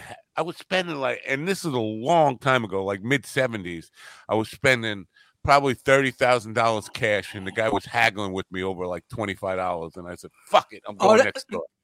That was their job, I bought it right off the shelf, and I went in there, and my father took me all the way to Hempstead. That's the only Sam Ash was in Hempstead. Right. And I went in there and I said, I earned money working as a busboy for a while. And I went in and said, I got my money for the down payment. Oh, baby. And the guy laughed his ass off. He said, down payment? No, it's cash right here. I was like, what? So my father had to take me home, and I had to go back to work for a couple months to come up with it was $239 for the guitar with the case. Damn. That's look at that. Look at that. Yeah. And it was still there for like 2 months while you got saved up the money. And the pickups aren't even yellowed or anything. I don't know. It's write this down. The serial number on the back steel plate is 92076. Wow. There's like 3 more digits on that now. The frets are still in good shape. It's got the original tuning pegs. Of course, the whammy bar is long since gone, but it still has the pickup. And this is before the pickup had 5 stops. It's only 3 stops. But the original volume knobs, tone knobs, everything, the back, is gone. But I'd love to know what it's worth, because I need a new mattress. And I think that'd be so fun to sell my guitar to get a new mattress. I think that's just funny. No, it's not. That would be a sin. Well, Matt, why don't you give him the mattress, and Jackie, you can give him the guitar. You tell me what mattress you want, and we'll work that out. I'm just looking. I'll look it up later. I tried to look and I got confused, because there's all kind of websites. We'll buy your guitar. Right. We'll buy your guitar sight unseen. What's the serial number? What's the blah, blah, blah. Did you ever read that book called We Like It Loud or something like that? The story of Leo Fender versus Les Paul and the battle. Oh, it's a great book. Great book. But Leo wasn't a player, right? Leo was just he wasn't a player. He was a businessman, and And to be fair, Mary Ford, Mary Ford. She was as good a player as Les. People don't, give her any credit in that stuff. But he was building guitars and she was playing them, and basically the person who really helped sell the Gibson on the Les Paul model. So good for her. Anyway, I'm fascinated. I never heard that. Don't you disparage my friend Les Paul. I'm not disparaging him. He was a great player, but the fact that, first of all, there weren't a lot of lady electric guitar players at all in the world at that time. And she was also black, and nobody knows that. What? Nobody knows that Mary Ford was black. They kept that hidden. I've seen pictures of her. She was whiter than you. Oh, maybe I made that up. You did. I think. Well, my mother was black, and she was whiter than him.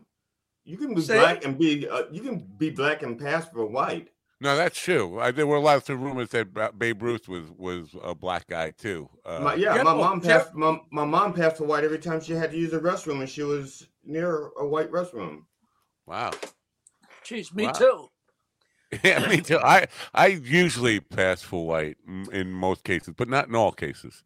All right, how with being white or black? Do you really think this guitar is worth something? Yeah, I do. I'm going to look it up after we're done today. Well, actually, I have to go do a studio setup back in Riverhead today, right after we're done. But when am I going to get to see your band?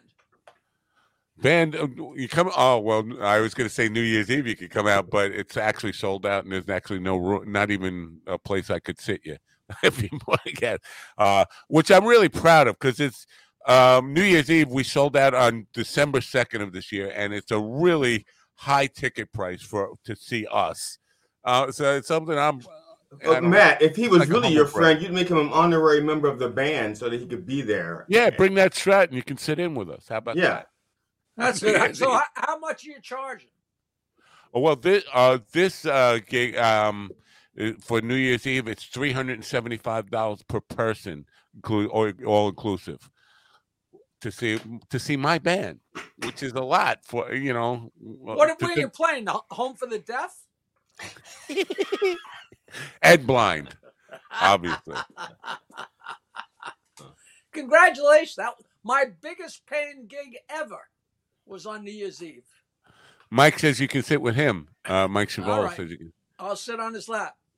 I played a mob party on New Year's Eve in Boston, and I got $45,000. Wow. And I showed up, and there were like 10 or 12 big round tables with people sporadically sitting there in this big hall and there was a like riser. You know what a risers are? Like where a chorus stands on? Yeah. That was a stage, a riser, and there was a microphonic stand. You ever have a wobbly stand? So every time you move, it wobbles so that it makes noise. Yeah. And the microphone was intermittent. Nobody to introduce me, no place to stand. I had to walk through this tables of mobsters and their gumadas or their wives or what up there, and went and talking, but would keep going out. So it doesn't help to try and joke. I was so freaked out of my tree. It was the longest fucking 40 minutes of my life. And anytime I moved, the thing wobbled and it was horrendous. And I thought I was getting killed. And I walked off, and the guy handed me $45,000 in cash and gave me a hug and said, "Thank you so much. What a great party." In cash. In cash. That sounds like somebody just needed alibis while somebody's being whacked. Yeah, or a money laundering thing. Now, I did not like, and I still don't like to this day, the guy that booked me. But that was probably twice. I don't think I ever made half that much ever, even at the height of Stern Show. You never. You're the only comedian I ever saw who never takes the mic off the mic stand to begin with. I mean, it pretty much. You never even take it out of the holder. No, I don't. Once in a blue moon, I'll do a show, and the guy will hand me a wireless mic, and I'm like, in the contract in big bold letters, because I work around it. Right. You'll walk away from it. You're like the mic stand will be in the center of the stage, and you'll walk to the side of the stage sometimes and talk and just shout at the audience and yell. Right. That's just how I do it. Right, but I've never seen anybody do that ever before. I notice these things. So Anthony Jeselnik, he holds his mic down here, and he never lifts it up to his mouth. He's always, and I'm just thinking when I see this on video, the audio is good on the video, but I'm thinking in the club it's got to suck for somebody like me when somebody's got a microphone all the way down here, and I'm struggling to hear them and all that stuff. Comedy clubs don't pay enough attention to old people's hearing problems. I swear, I go up there, and the microphone cord will be all twisted around and all crazy, and it'll be the wrong size holder for the SM58, so it goes in too far, and I'll come back to the same club 6 months later, and it'll be nobody has ever straightened out the wire, nobody has ever bothered. I have my own stand and microphone and cord. It's always in the car, and I'm always like, fuck it. If they don't care, I don't care, But that's all you got on stage. Is the mic stand and the mic and the wire and the sound system. That's all we got to work with. And they don't, and they don't bother. It just makes me you can't let it make you crazy, because it just does. Let's talk about Pottstown, Pennsylvania, because you're going to be there in January at Soul Joel's. Now, is there another Soul Joel's that I'm confused? Like one in Staten Island? No, this guy. I think he might have started on. He's done a few places, but I finally worked for him a couple months ago, and it's really in the middle of nowhere. I mean, you go to nowhere and turn right and then keep going. But the audience was fantastic, and it was almost sold out. And that was like a Thursday or Friday. So I know he thinks we'll probably sell out 2 shows. And I'm with my friend Rich Harkaway, and it's in the middle of nowhere, and you don't think anybody's going to show up. And they not only showed up, but they were it's not often that you say, wow, what a great audience. Because all audiences are they're usually pretty good, and I always enjoy myself. But they were, that was one of those audiences where I'm going, Jesus Christ, I should have taped this. Jesus Christ, I should have taped this. I haven't put out an album in 12 years, And, Right. but I'm too lazy. But they are so good. So I'm really looking forward to it. And I never look forward to anything. And January it's like 20th, Saturday night. Yeah. 3 hours. It might be 4. I don't know. It's really I don't know why I thought there was a Soul Joel's in Staten Island. I'm sure there was. I'm sure there Okay. was. Now, what I wanted to ask you is how far in advance do you book? Like, do you have stuff that's going on in the springtime and summertime already booked? No. I have nothing. I remember Joan Rivers, who used to freak out because there was nothing but white on her calendar. But then it fills in. Who was booking me? Oh, Tom was booking a show. They wanted me to do a screening at the Long Island Music Hall of Fame, and I said fine. And he found a date, and I said that's fine. I have nothing in my whole book, and no dates. And then I look, and it's not in my list of gigs. My cousin's daughter's getting married. The one date in the whole goddamn year is April 13th. I'm like, what are the odds? And I had to call him up because we went and bounced all around looking for a date. Then all of a sudden, all right, we got a date. We don't got a date. It's just... Well, yeah, wow, that's weird. I mean, can't they just get married another day? Jesus, I got a show to do. Irresponsible on my part. I take full blame. The reason I'm asking is because I need to lend some credibility to a showcase for people that I want to try to produce, and I thought maybe you might consider hosting it. Hosting what? It's a young comedian show or up and coming comedian show, not necessarily all that young. I owe you. I'll do anything you want. I mean, those things are such a waste of time, but I'll be glad to do it. Well, it'd probably be at McGuire's or something like that. Some clubs that you're you're familiar with. I'll do anything. I don't care. I hosted. What did I host? I hosted something at Gotham that was really. Oh, you know what? I hosted Tom and Jegno's. I don't know what it's up and coming comedians or whatever. It was like an Omnipop thing where everybody goes up and demonstrates their wares. But it was in Gotham. It was great fun. You got something to say, GD? I was just reluctant to ask, but I'm going to ask anyway. Jackie, the show that you're doing in Pottstown, Pennsylvania, that's like a hop, skip, and a long jump for me. So can you cut me some tickets or some minutes? Yeah, sure. 3/4 price. 3/4. Maybe, but I always tell people, Scott the engineer was so bent out of shape. 3 years ago, he said, I'm in Florida now. Will you comp me? And I said, no. I said, I don't comp anybody because half of New York lives in Florida now. I got relatives down there. And the club owners they're not doing well. Nobody's going out to comedy. It's really tough for them. And they pay you a lot of money. I'm not going to go in the fucking club owner's pocket and say, comp this guy, comp that guy. My cousin, my favorite cousin, I'm staying at his house. He bought a ticket. That's just the name of the game, Well, but, of course, a black person asks for a favor. I can't say no to a black guy. Yes. He's not really black, first of all. But I have a different opinion on that. I think that because I know governors, and I'm just going to get one right now, an email from, and we have to say goodbye to governors, by the way.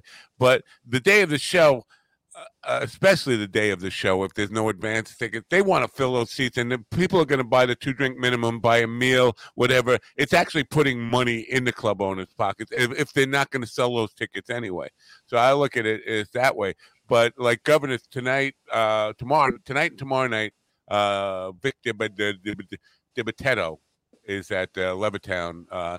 And if that's not sold out, and I'm sure it probably isn't, I'm going to get a thing from Governor saying, there's still free seats available for tonight. And because they want people in to buy drinks and food. I mean, and if I've ever been comped, I go out of my way to spend more on drinks and food. It's not about necessarily paying for the ticket. It's just to feel like, hey, I'm a VIP. I got it for free. Now I'm Right, spending $300 on just me. Right.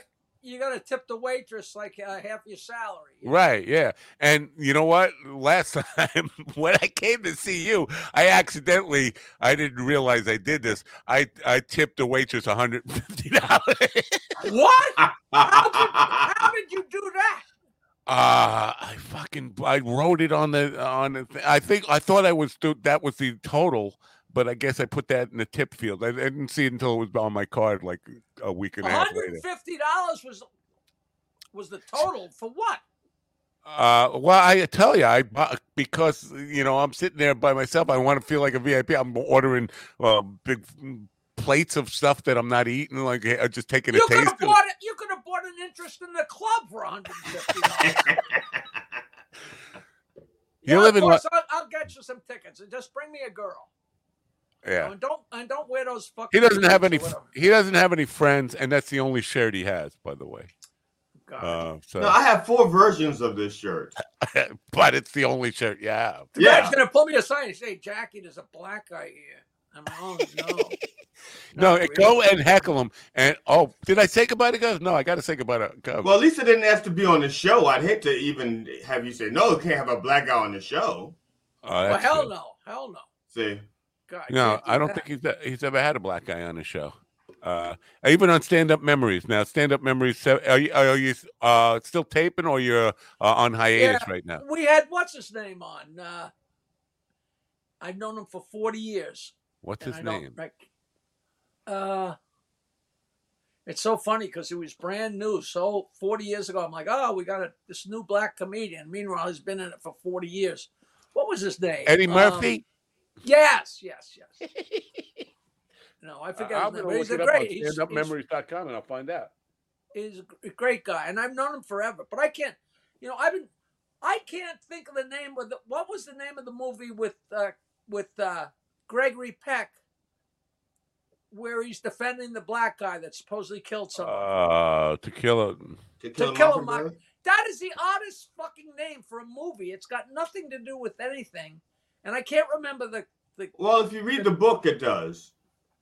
Yeah, but who's got that kind of time? I'm too busy talking to you guys. It was Robert Duvall, right? Who he was defending in that movie. I think Robert Duvall. No, but Robert Duvall was in it. Oh, was he the guy who's? No, Robert Duvall might have been the guy who did it. He was defending a black guy. Right. Brad Lowry. Brad Lowry, that's it. He's a great guy. Great guy. Wow, you've had some really cool people on this. By the way, StandUpMemories.com, recent episodes, Rob Letterman, Brad Lowry, Max Dolcelli. Max Dolcelli was in the van with me, and the first time I met Sam Kinison, it was me and Sam and Max Dolcelli in Jim Palazzo's van in 1979, going to the middle of 1980, in the middle of nowhere in Jersey. That was so exciting. Holy Christ. Wow. It was Sam's first time. He tells all about it. He ran into Sam in L.A., and he said, hey, yeah, Sam, you should try New York. You'd be great. You could stay with me. And then he said he got a phone call, and he said, hey, Max, this is Sam. I'm in Kansas City. And he said, oh, well, if you get to New York, let me know. He said, what do you mean? I'm on my way. I'm staying with you. He goes, oh. He said, all right, I've got my brother with me. Oh, and my girlfriend. So Sam Kinison and his brother and his girlfriend came out and stayed with Max for a couple of months. He's good. You should have him on the show. You'd love him. I've had him on the show a couple of times. I love Max. I'm sorry, he told you that whole story. I apologize. No, not that story. We didn't even talk about Sam Kinison. I'm surprised so many people who I've had on the show have had moments with Sam Kinison and that kind of stuff. I didn't know Sam got around or made that many friends or that many people were that close to him. Joey Gaynor? Are you familiar with Joey? I only know Joey Gaynor from doing that movie. Oh, I did a movie called Comedy's Dirtiest Dozen with Tim Allen, Chris Rock, Bill Hicks, Otto and George, Joey Gaynor, Stephen Pearl, Thea Vidal, Stephanie Hodge, and Monty somebody. Wow. It was Comedy's Dirtiest Dozen, and we got paid very little, but we got our SAG card for doing it. 1990. Wow. It's a great film. Oh, and John Fox, you know who that was? Yeah. He was great. I'm surprised that Joey Gaynor got in that mix. I mean, and good for him. But Joey had a ton of Sam Kinison stories. He was closer with Sam than I could have imagined. So, now Sam was on Howard, right? He was on or not? I think he was, right? He was like a regular on Howard. A real lot. Right. And he basically, it was like him and Leslie West. Because I'm thinking, like, I get a lot of comedians on the show, but I want to get more rock stars on, and like, you know, but I have a difficult time with the rock and roll people, which you think opposite. I would probably have a easier time, because comedians generally are, you know, I can't be funny in the morning, but you can rock and roll anytime or talk about rock and roll. But so in the early days, a lot of it was Howard on the Howard stuff when you were there. Sam Kinison and Leslie West were like regular, like staples of the program. Like, oh, absolutely, like once a week. very early on, when we had just gone to mornings, Gary came and said, "Hey, Howard, the guy on the phone says he's Leslie West," and Howard says, "Well, put him through." And Howard started talking to him, and I looked over at Fred, and I said, "This is him." I didn't know Leslie. I never even saw him talk or anything. But my gut was like, he sounded like a guy from Queens. You know, I mean, I saw him once open up for the Rascals and the Vagrants, you know. And because he was a huge fan. And he's such a frustrated comedian. And he just was a great character. And he was more up Howard's ass than Ralph. I mean, he just loved Howard, you know. Probably the first guy I ever saw in a nightclub, I think probably, because I was like 12, 13. And in those days, 18 was the illegal age. And if you had a piece of cardboard license that had a rough description that you could fit, you would get in. And I was like 12 or 13 years, and I got UB's OTJs. And Leslie West was the show that night. Blew me away. I mean, totally. Now, is this Mountain or is this Leslie West in the band? It was just Leslie West. I think, yeah, but I think Corky Lang was with him. Maybe West, Bruce, and Lang. Yeah, it was Corky and Jack Bruce and Leslie. Yes, that's who it was. You're right. Yeah. So, yeah, I mean, that's how long ago it was. But, I mean, made a real strong impression on me. But that's where I want to get more of these rock and roll people on. I'm not that I'm tired of comedians, but, you know, it would be good to change it up and have, like, not that I haven't had some really good players on, but. Well, you just got to look at like who's coming to Westbury and who's coming. But you're talking about the old time rock guys. Or anybody, like, yeah. I mean, Felix Cavalieri, I was supposed to be having on. I got to reach back to his publicist because she promised me he would be on. Well, he's trying to get people out. I think he just put out a book, and he's trying to get out there with Gene Cornish, and I don't know if they're selling tickets. You know, Gene is not in good shape. You could get Gene on. He's fun and funny, but I don't know where his health is at. You know, Denny Lane passed away. He was actually kind of a friend of mine. I knew him through Toby. You know Denny Lane from Wings. Yeah. I knew he passed away, but I didn't know that you were, because he, you know, Moody Blues and Wings and all that kind of stuff. They just did a tribute to him. And Puddles, the pity party clown. You know Puddles? No. Puddles is this guy. He's 6'9". He dresses in a clown outfit. Great singer. He's got like a strong operatic voice, but he goes out and does like covers. He does like Johnny Cash, Folsom Prison into Pinball Wizard seamlessly, and dressed in a clown outfit, like a crying clown. I have never heard of this character. Where is he? He's all over. He's nationwide now. He's you know, he's playing major theaters and all this kind of stuff. Puddle's the pity party, but because he just had a Denny Lang benefit. I just saw a I'm not like what? Like, did they need money to bury Denny Lane? Like, I heard McCartney really abused him financially, but I'm surprised. I don't know. You know, the McCartney Denny Lane thing was like the Jackie Howard Stern thing. I don't know how well he took care of him or didn't take care of him, and I don't know. I know Denny drank a real lot, so he might have made some mistakes. Who knows? Yeah. But now, how did you become friends with him through Howard?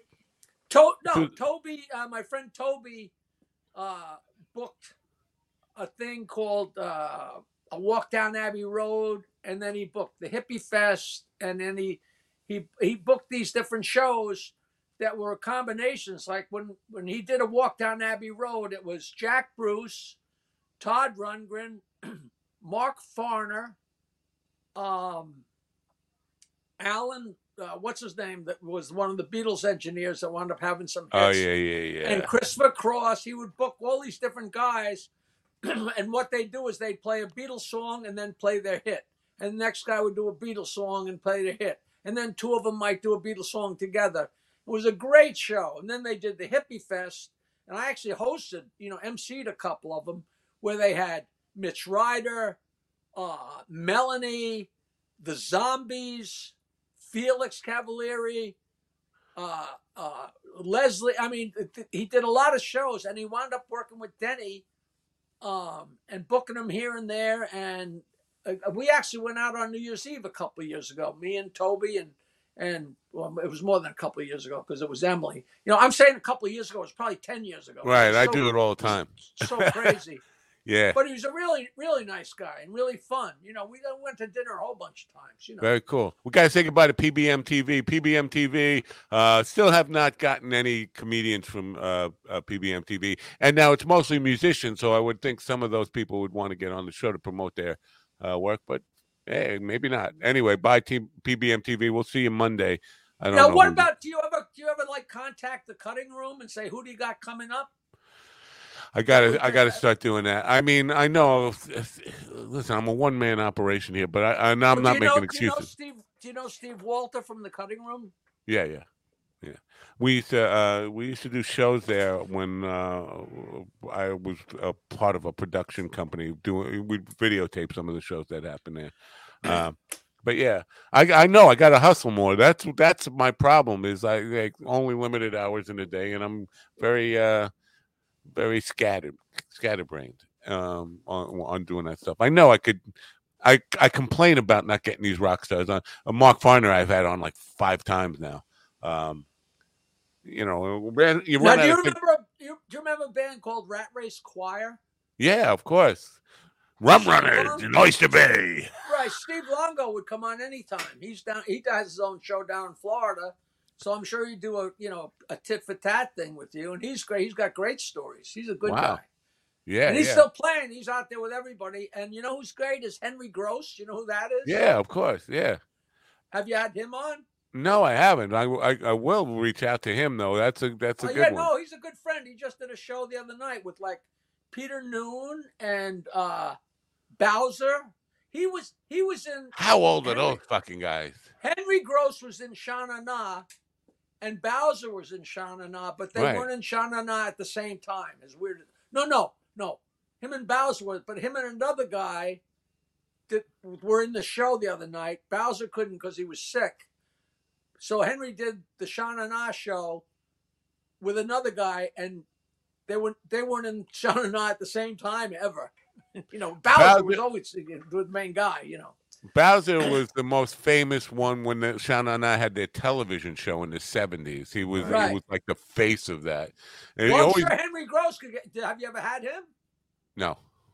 I'm sure you could get him. You know who co-hosted one of the hippie shows with me, the Hippie Fest. I co-hosted the show with Wavy Gravy. Oh man.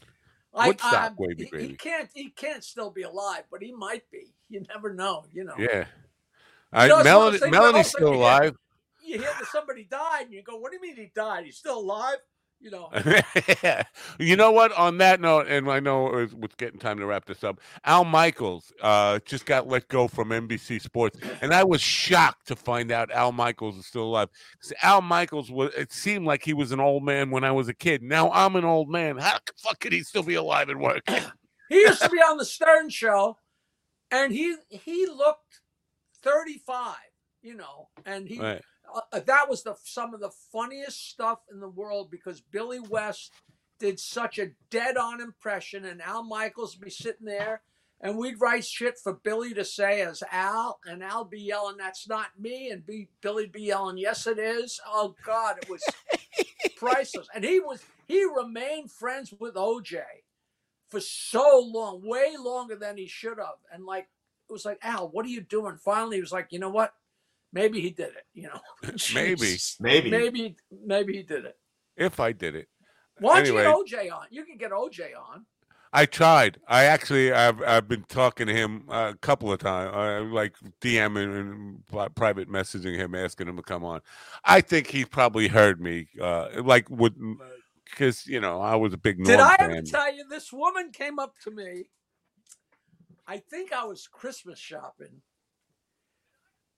I don't know, but this woman comes up to me and says, "Hello, Jackie. Oh, I'm excited to meet you.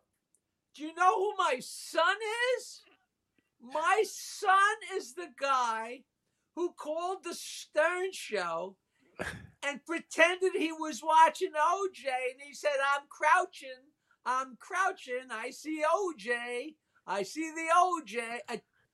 Do you remember? It was such a great phony phone call, but she's talking about it like the kid was president.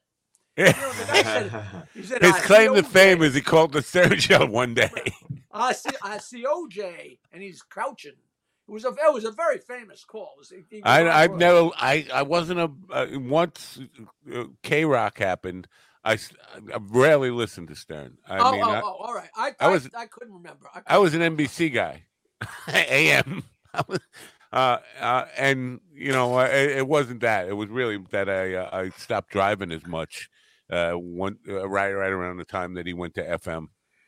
It sounded way different. I remember that wow, Stern doesn't, because when people forget, Howard Stern started like a Groucho looking, Weird Al Yankovic looking geeky guy before he had the long hair and stuff. And when he was on NBC, he always sounded like that. And then when he went to FM, all of a sudden he was like Scott Muni or something. It's very weird. It's very weird. I'm gonna find you this. This dead air brought to you by Jackie Looking for Stuff. Jackie Looking for Stuff. Right now, you can order Jackie Looking for Stuff and get it in time for Christmas at 1-800 Jackie Looking. No, I have classic old pictures. I would never find it. The pictures sound great, don't they? Those pictures sound great. This laughter is brought to you by G.D. Fenderson laughing at his own jokes. G.D. Fenderson laughing at his own jokes. Order now, and you can get it in time for Christmas. And it sounds just like that. See? Keep going. Keep going. Good stuff. Oh, Jackie just sent me an attachment. He called me a queer again. What is it?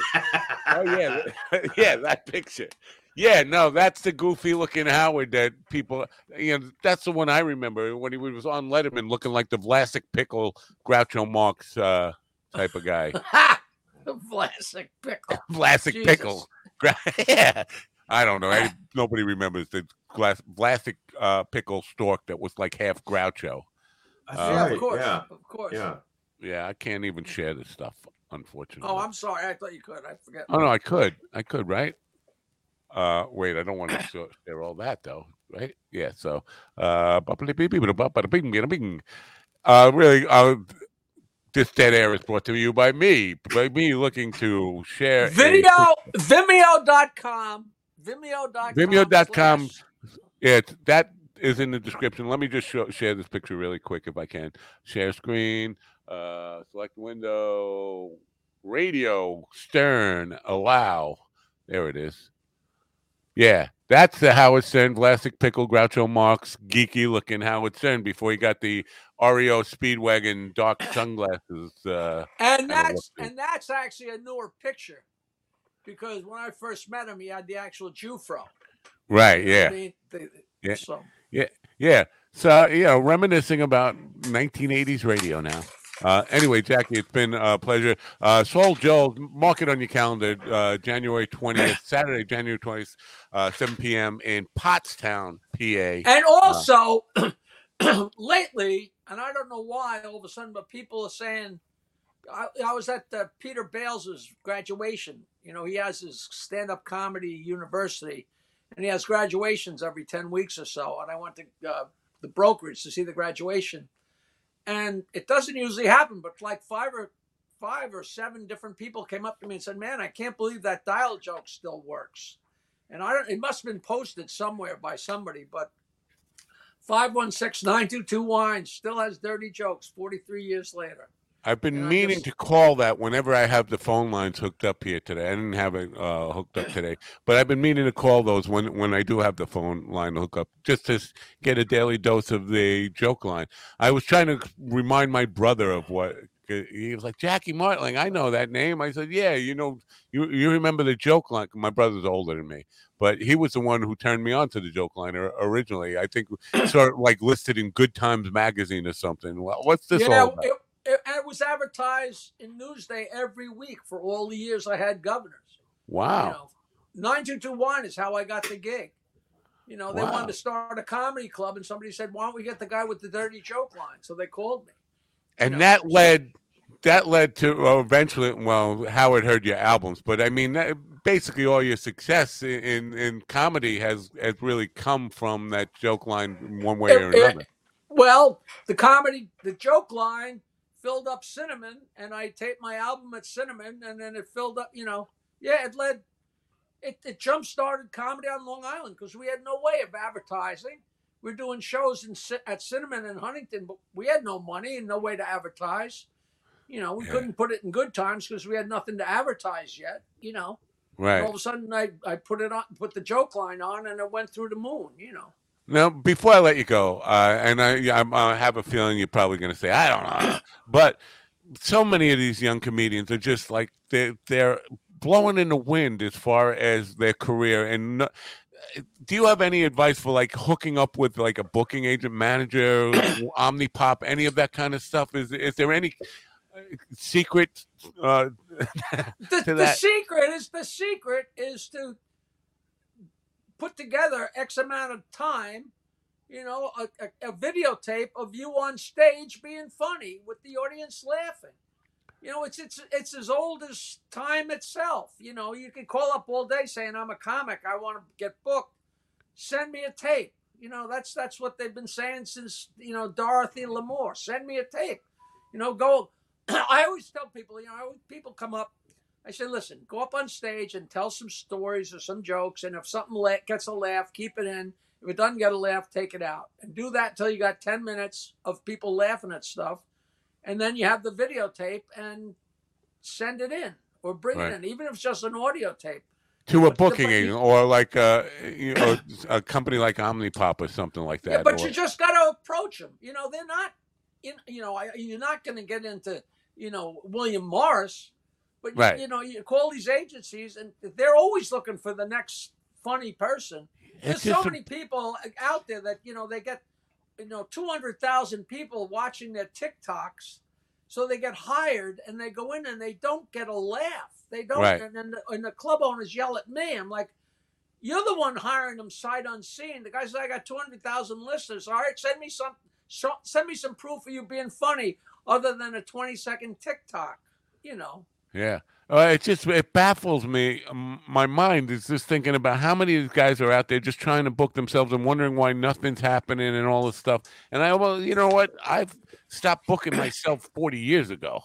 I don't, basically other people handle that. And you got to do the work. You got to do the work to get some traction. Yeah. You got to do it. Everybody was going into Manhattan. The guys in Manhattan were going to Catch a Rising Star and Comic Strip and doing their time and doing their 7 minutes and getting a hamburger. I was on Long Island. I was putting up shows. I was Spanky. I got my amplifier, my speakers, and a microphone. Hire me. Give me $250. I'll put on the show, and I'd bring a couple comedians, and I'd pay them, and I'd keep the balance. So I created my own space because I was just telling these stupid old jokes. And it's not going to get me on Johnny Carson. but I love doing it. And you know, you gotta hustle. So I hustled and made albums, and then I stumbled onto Howard. And Right. people say, they say to me, you ever wonder what would have happened to you if you hadn't run to Howard? And I say, you ever wonder what would have happened to Howard if he hadn't run into me? There you go. And I'm really serious. He was not funny, man. I totally get that, and I'm trying. He was funny, but he wasn't Howard Stern, the God, funny. Right. He'd say something funny or he'd be outrageous, but it wasn't the kind of thing where people would have sat in the car and waited to go through the Midtown Tunnel to see what he's going to say next. There's a mythology about Howard and who he is, and I don't want to get, because it sounds like I'm bashing him, and I'm not. But people have built up I know he had support. I don't think he was a great interviewer. And Anthony Cumia, your friend, did a whole long piece on people have this image of Howard as a great interviewer. Really, he said, "Is that right?" And so you started with the guitar, huh? Like he's not really a great interviewer. It's just people. Once that gets into the ether, people repeat it enough. People think that, but it's really just he gets great people to interview. You got Paul McCartney. You got Billy Joel. How are you going to do a bad interview? Right. Paul Simon, what you do is let him talk. Right. Let him talk, I mean, it's fantastic to get to the point where you get those people on the show, but they know that X amount of billions, they're going to do 15 rounds with the champ to get word out there. If they got a book or a CD or what, I don't care who you are. If you're Paul Simon, you still want to get stuff out there. Right. There's a certain amount of people that always want to do Howard because they wanted to meet him. Like Schwarzenegger loved him and Joan Rivers, they wanted to get on there to find out what he was all about. But that was, way, way long ago. I don't know. I really don't know the answers. But, he became more than the sum of his parts. You know what I mean? Right. And this mythology becomes true after a while, And, again, I don't want to sound like I'm bashing because I don't take away from any. I think he deserved all the success he's had in the world, but I think that his legend is bigger than the truth about who he is. But they always are. That will always happen. And then not with GD. It will never happen with GD. Not with. Well, look at his fucking hair. I know. Well, we could cover up his hair. Look, we could do this to him. Hold on. I just want to do this once before we say goodbye. GD, hit it. Wait a minute. Oh, Jesus Christ. You idiot. No, I just like to have him say, wait a minute. Anyway, thanks for being here. I got to go set up a studio in Riverhead, so I got to run. Dial 516-922-9463. Dial. And January 20th, it's Old Joel's, Pottstown, PA. Put it on your calendars now. Seriously, see if you can find out anything about my Stratocaster. I got some of the searches already queued up for me when I get back. Thanks for being here. I got to run. All right, guys. I'll see you later. See you guys. Bye. GD, bye for now. All right. See you Sunday. All right. I'm getting out. I got to run. I got to get to Riverhead. I'm on short time, so I got to hit the gas. You guys stop by Monday. I'm not even sure who the guest is Monday. But for now, I just want to tell you thanks for being here. Hope you enjoyed the show. Hope you enjoyed the conversation. And don't forget to turn on your radio. Bye for now.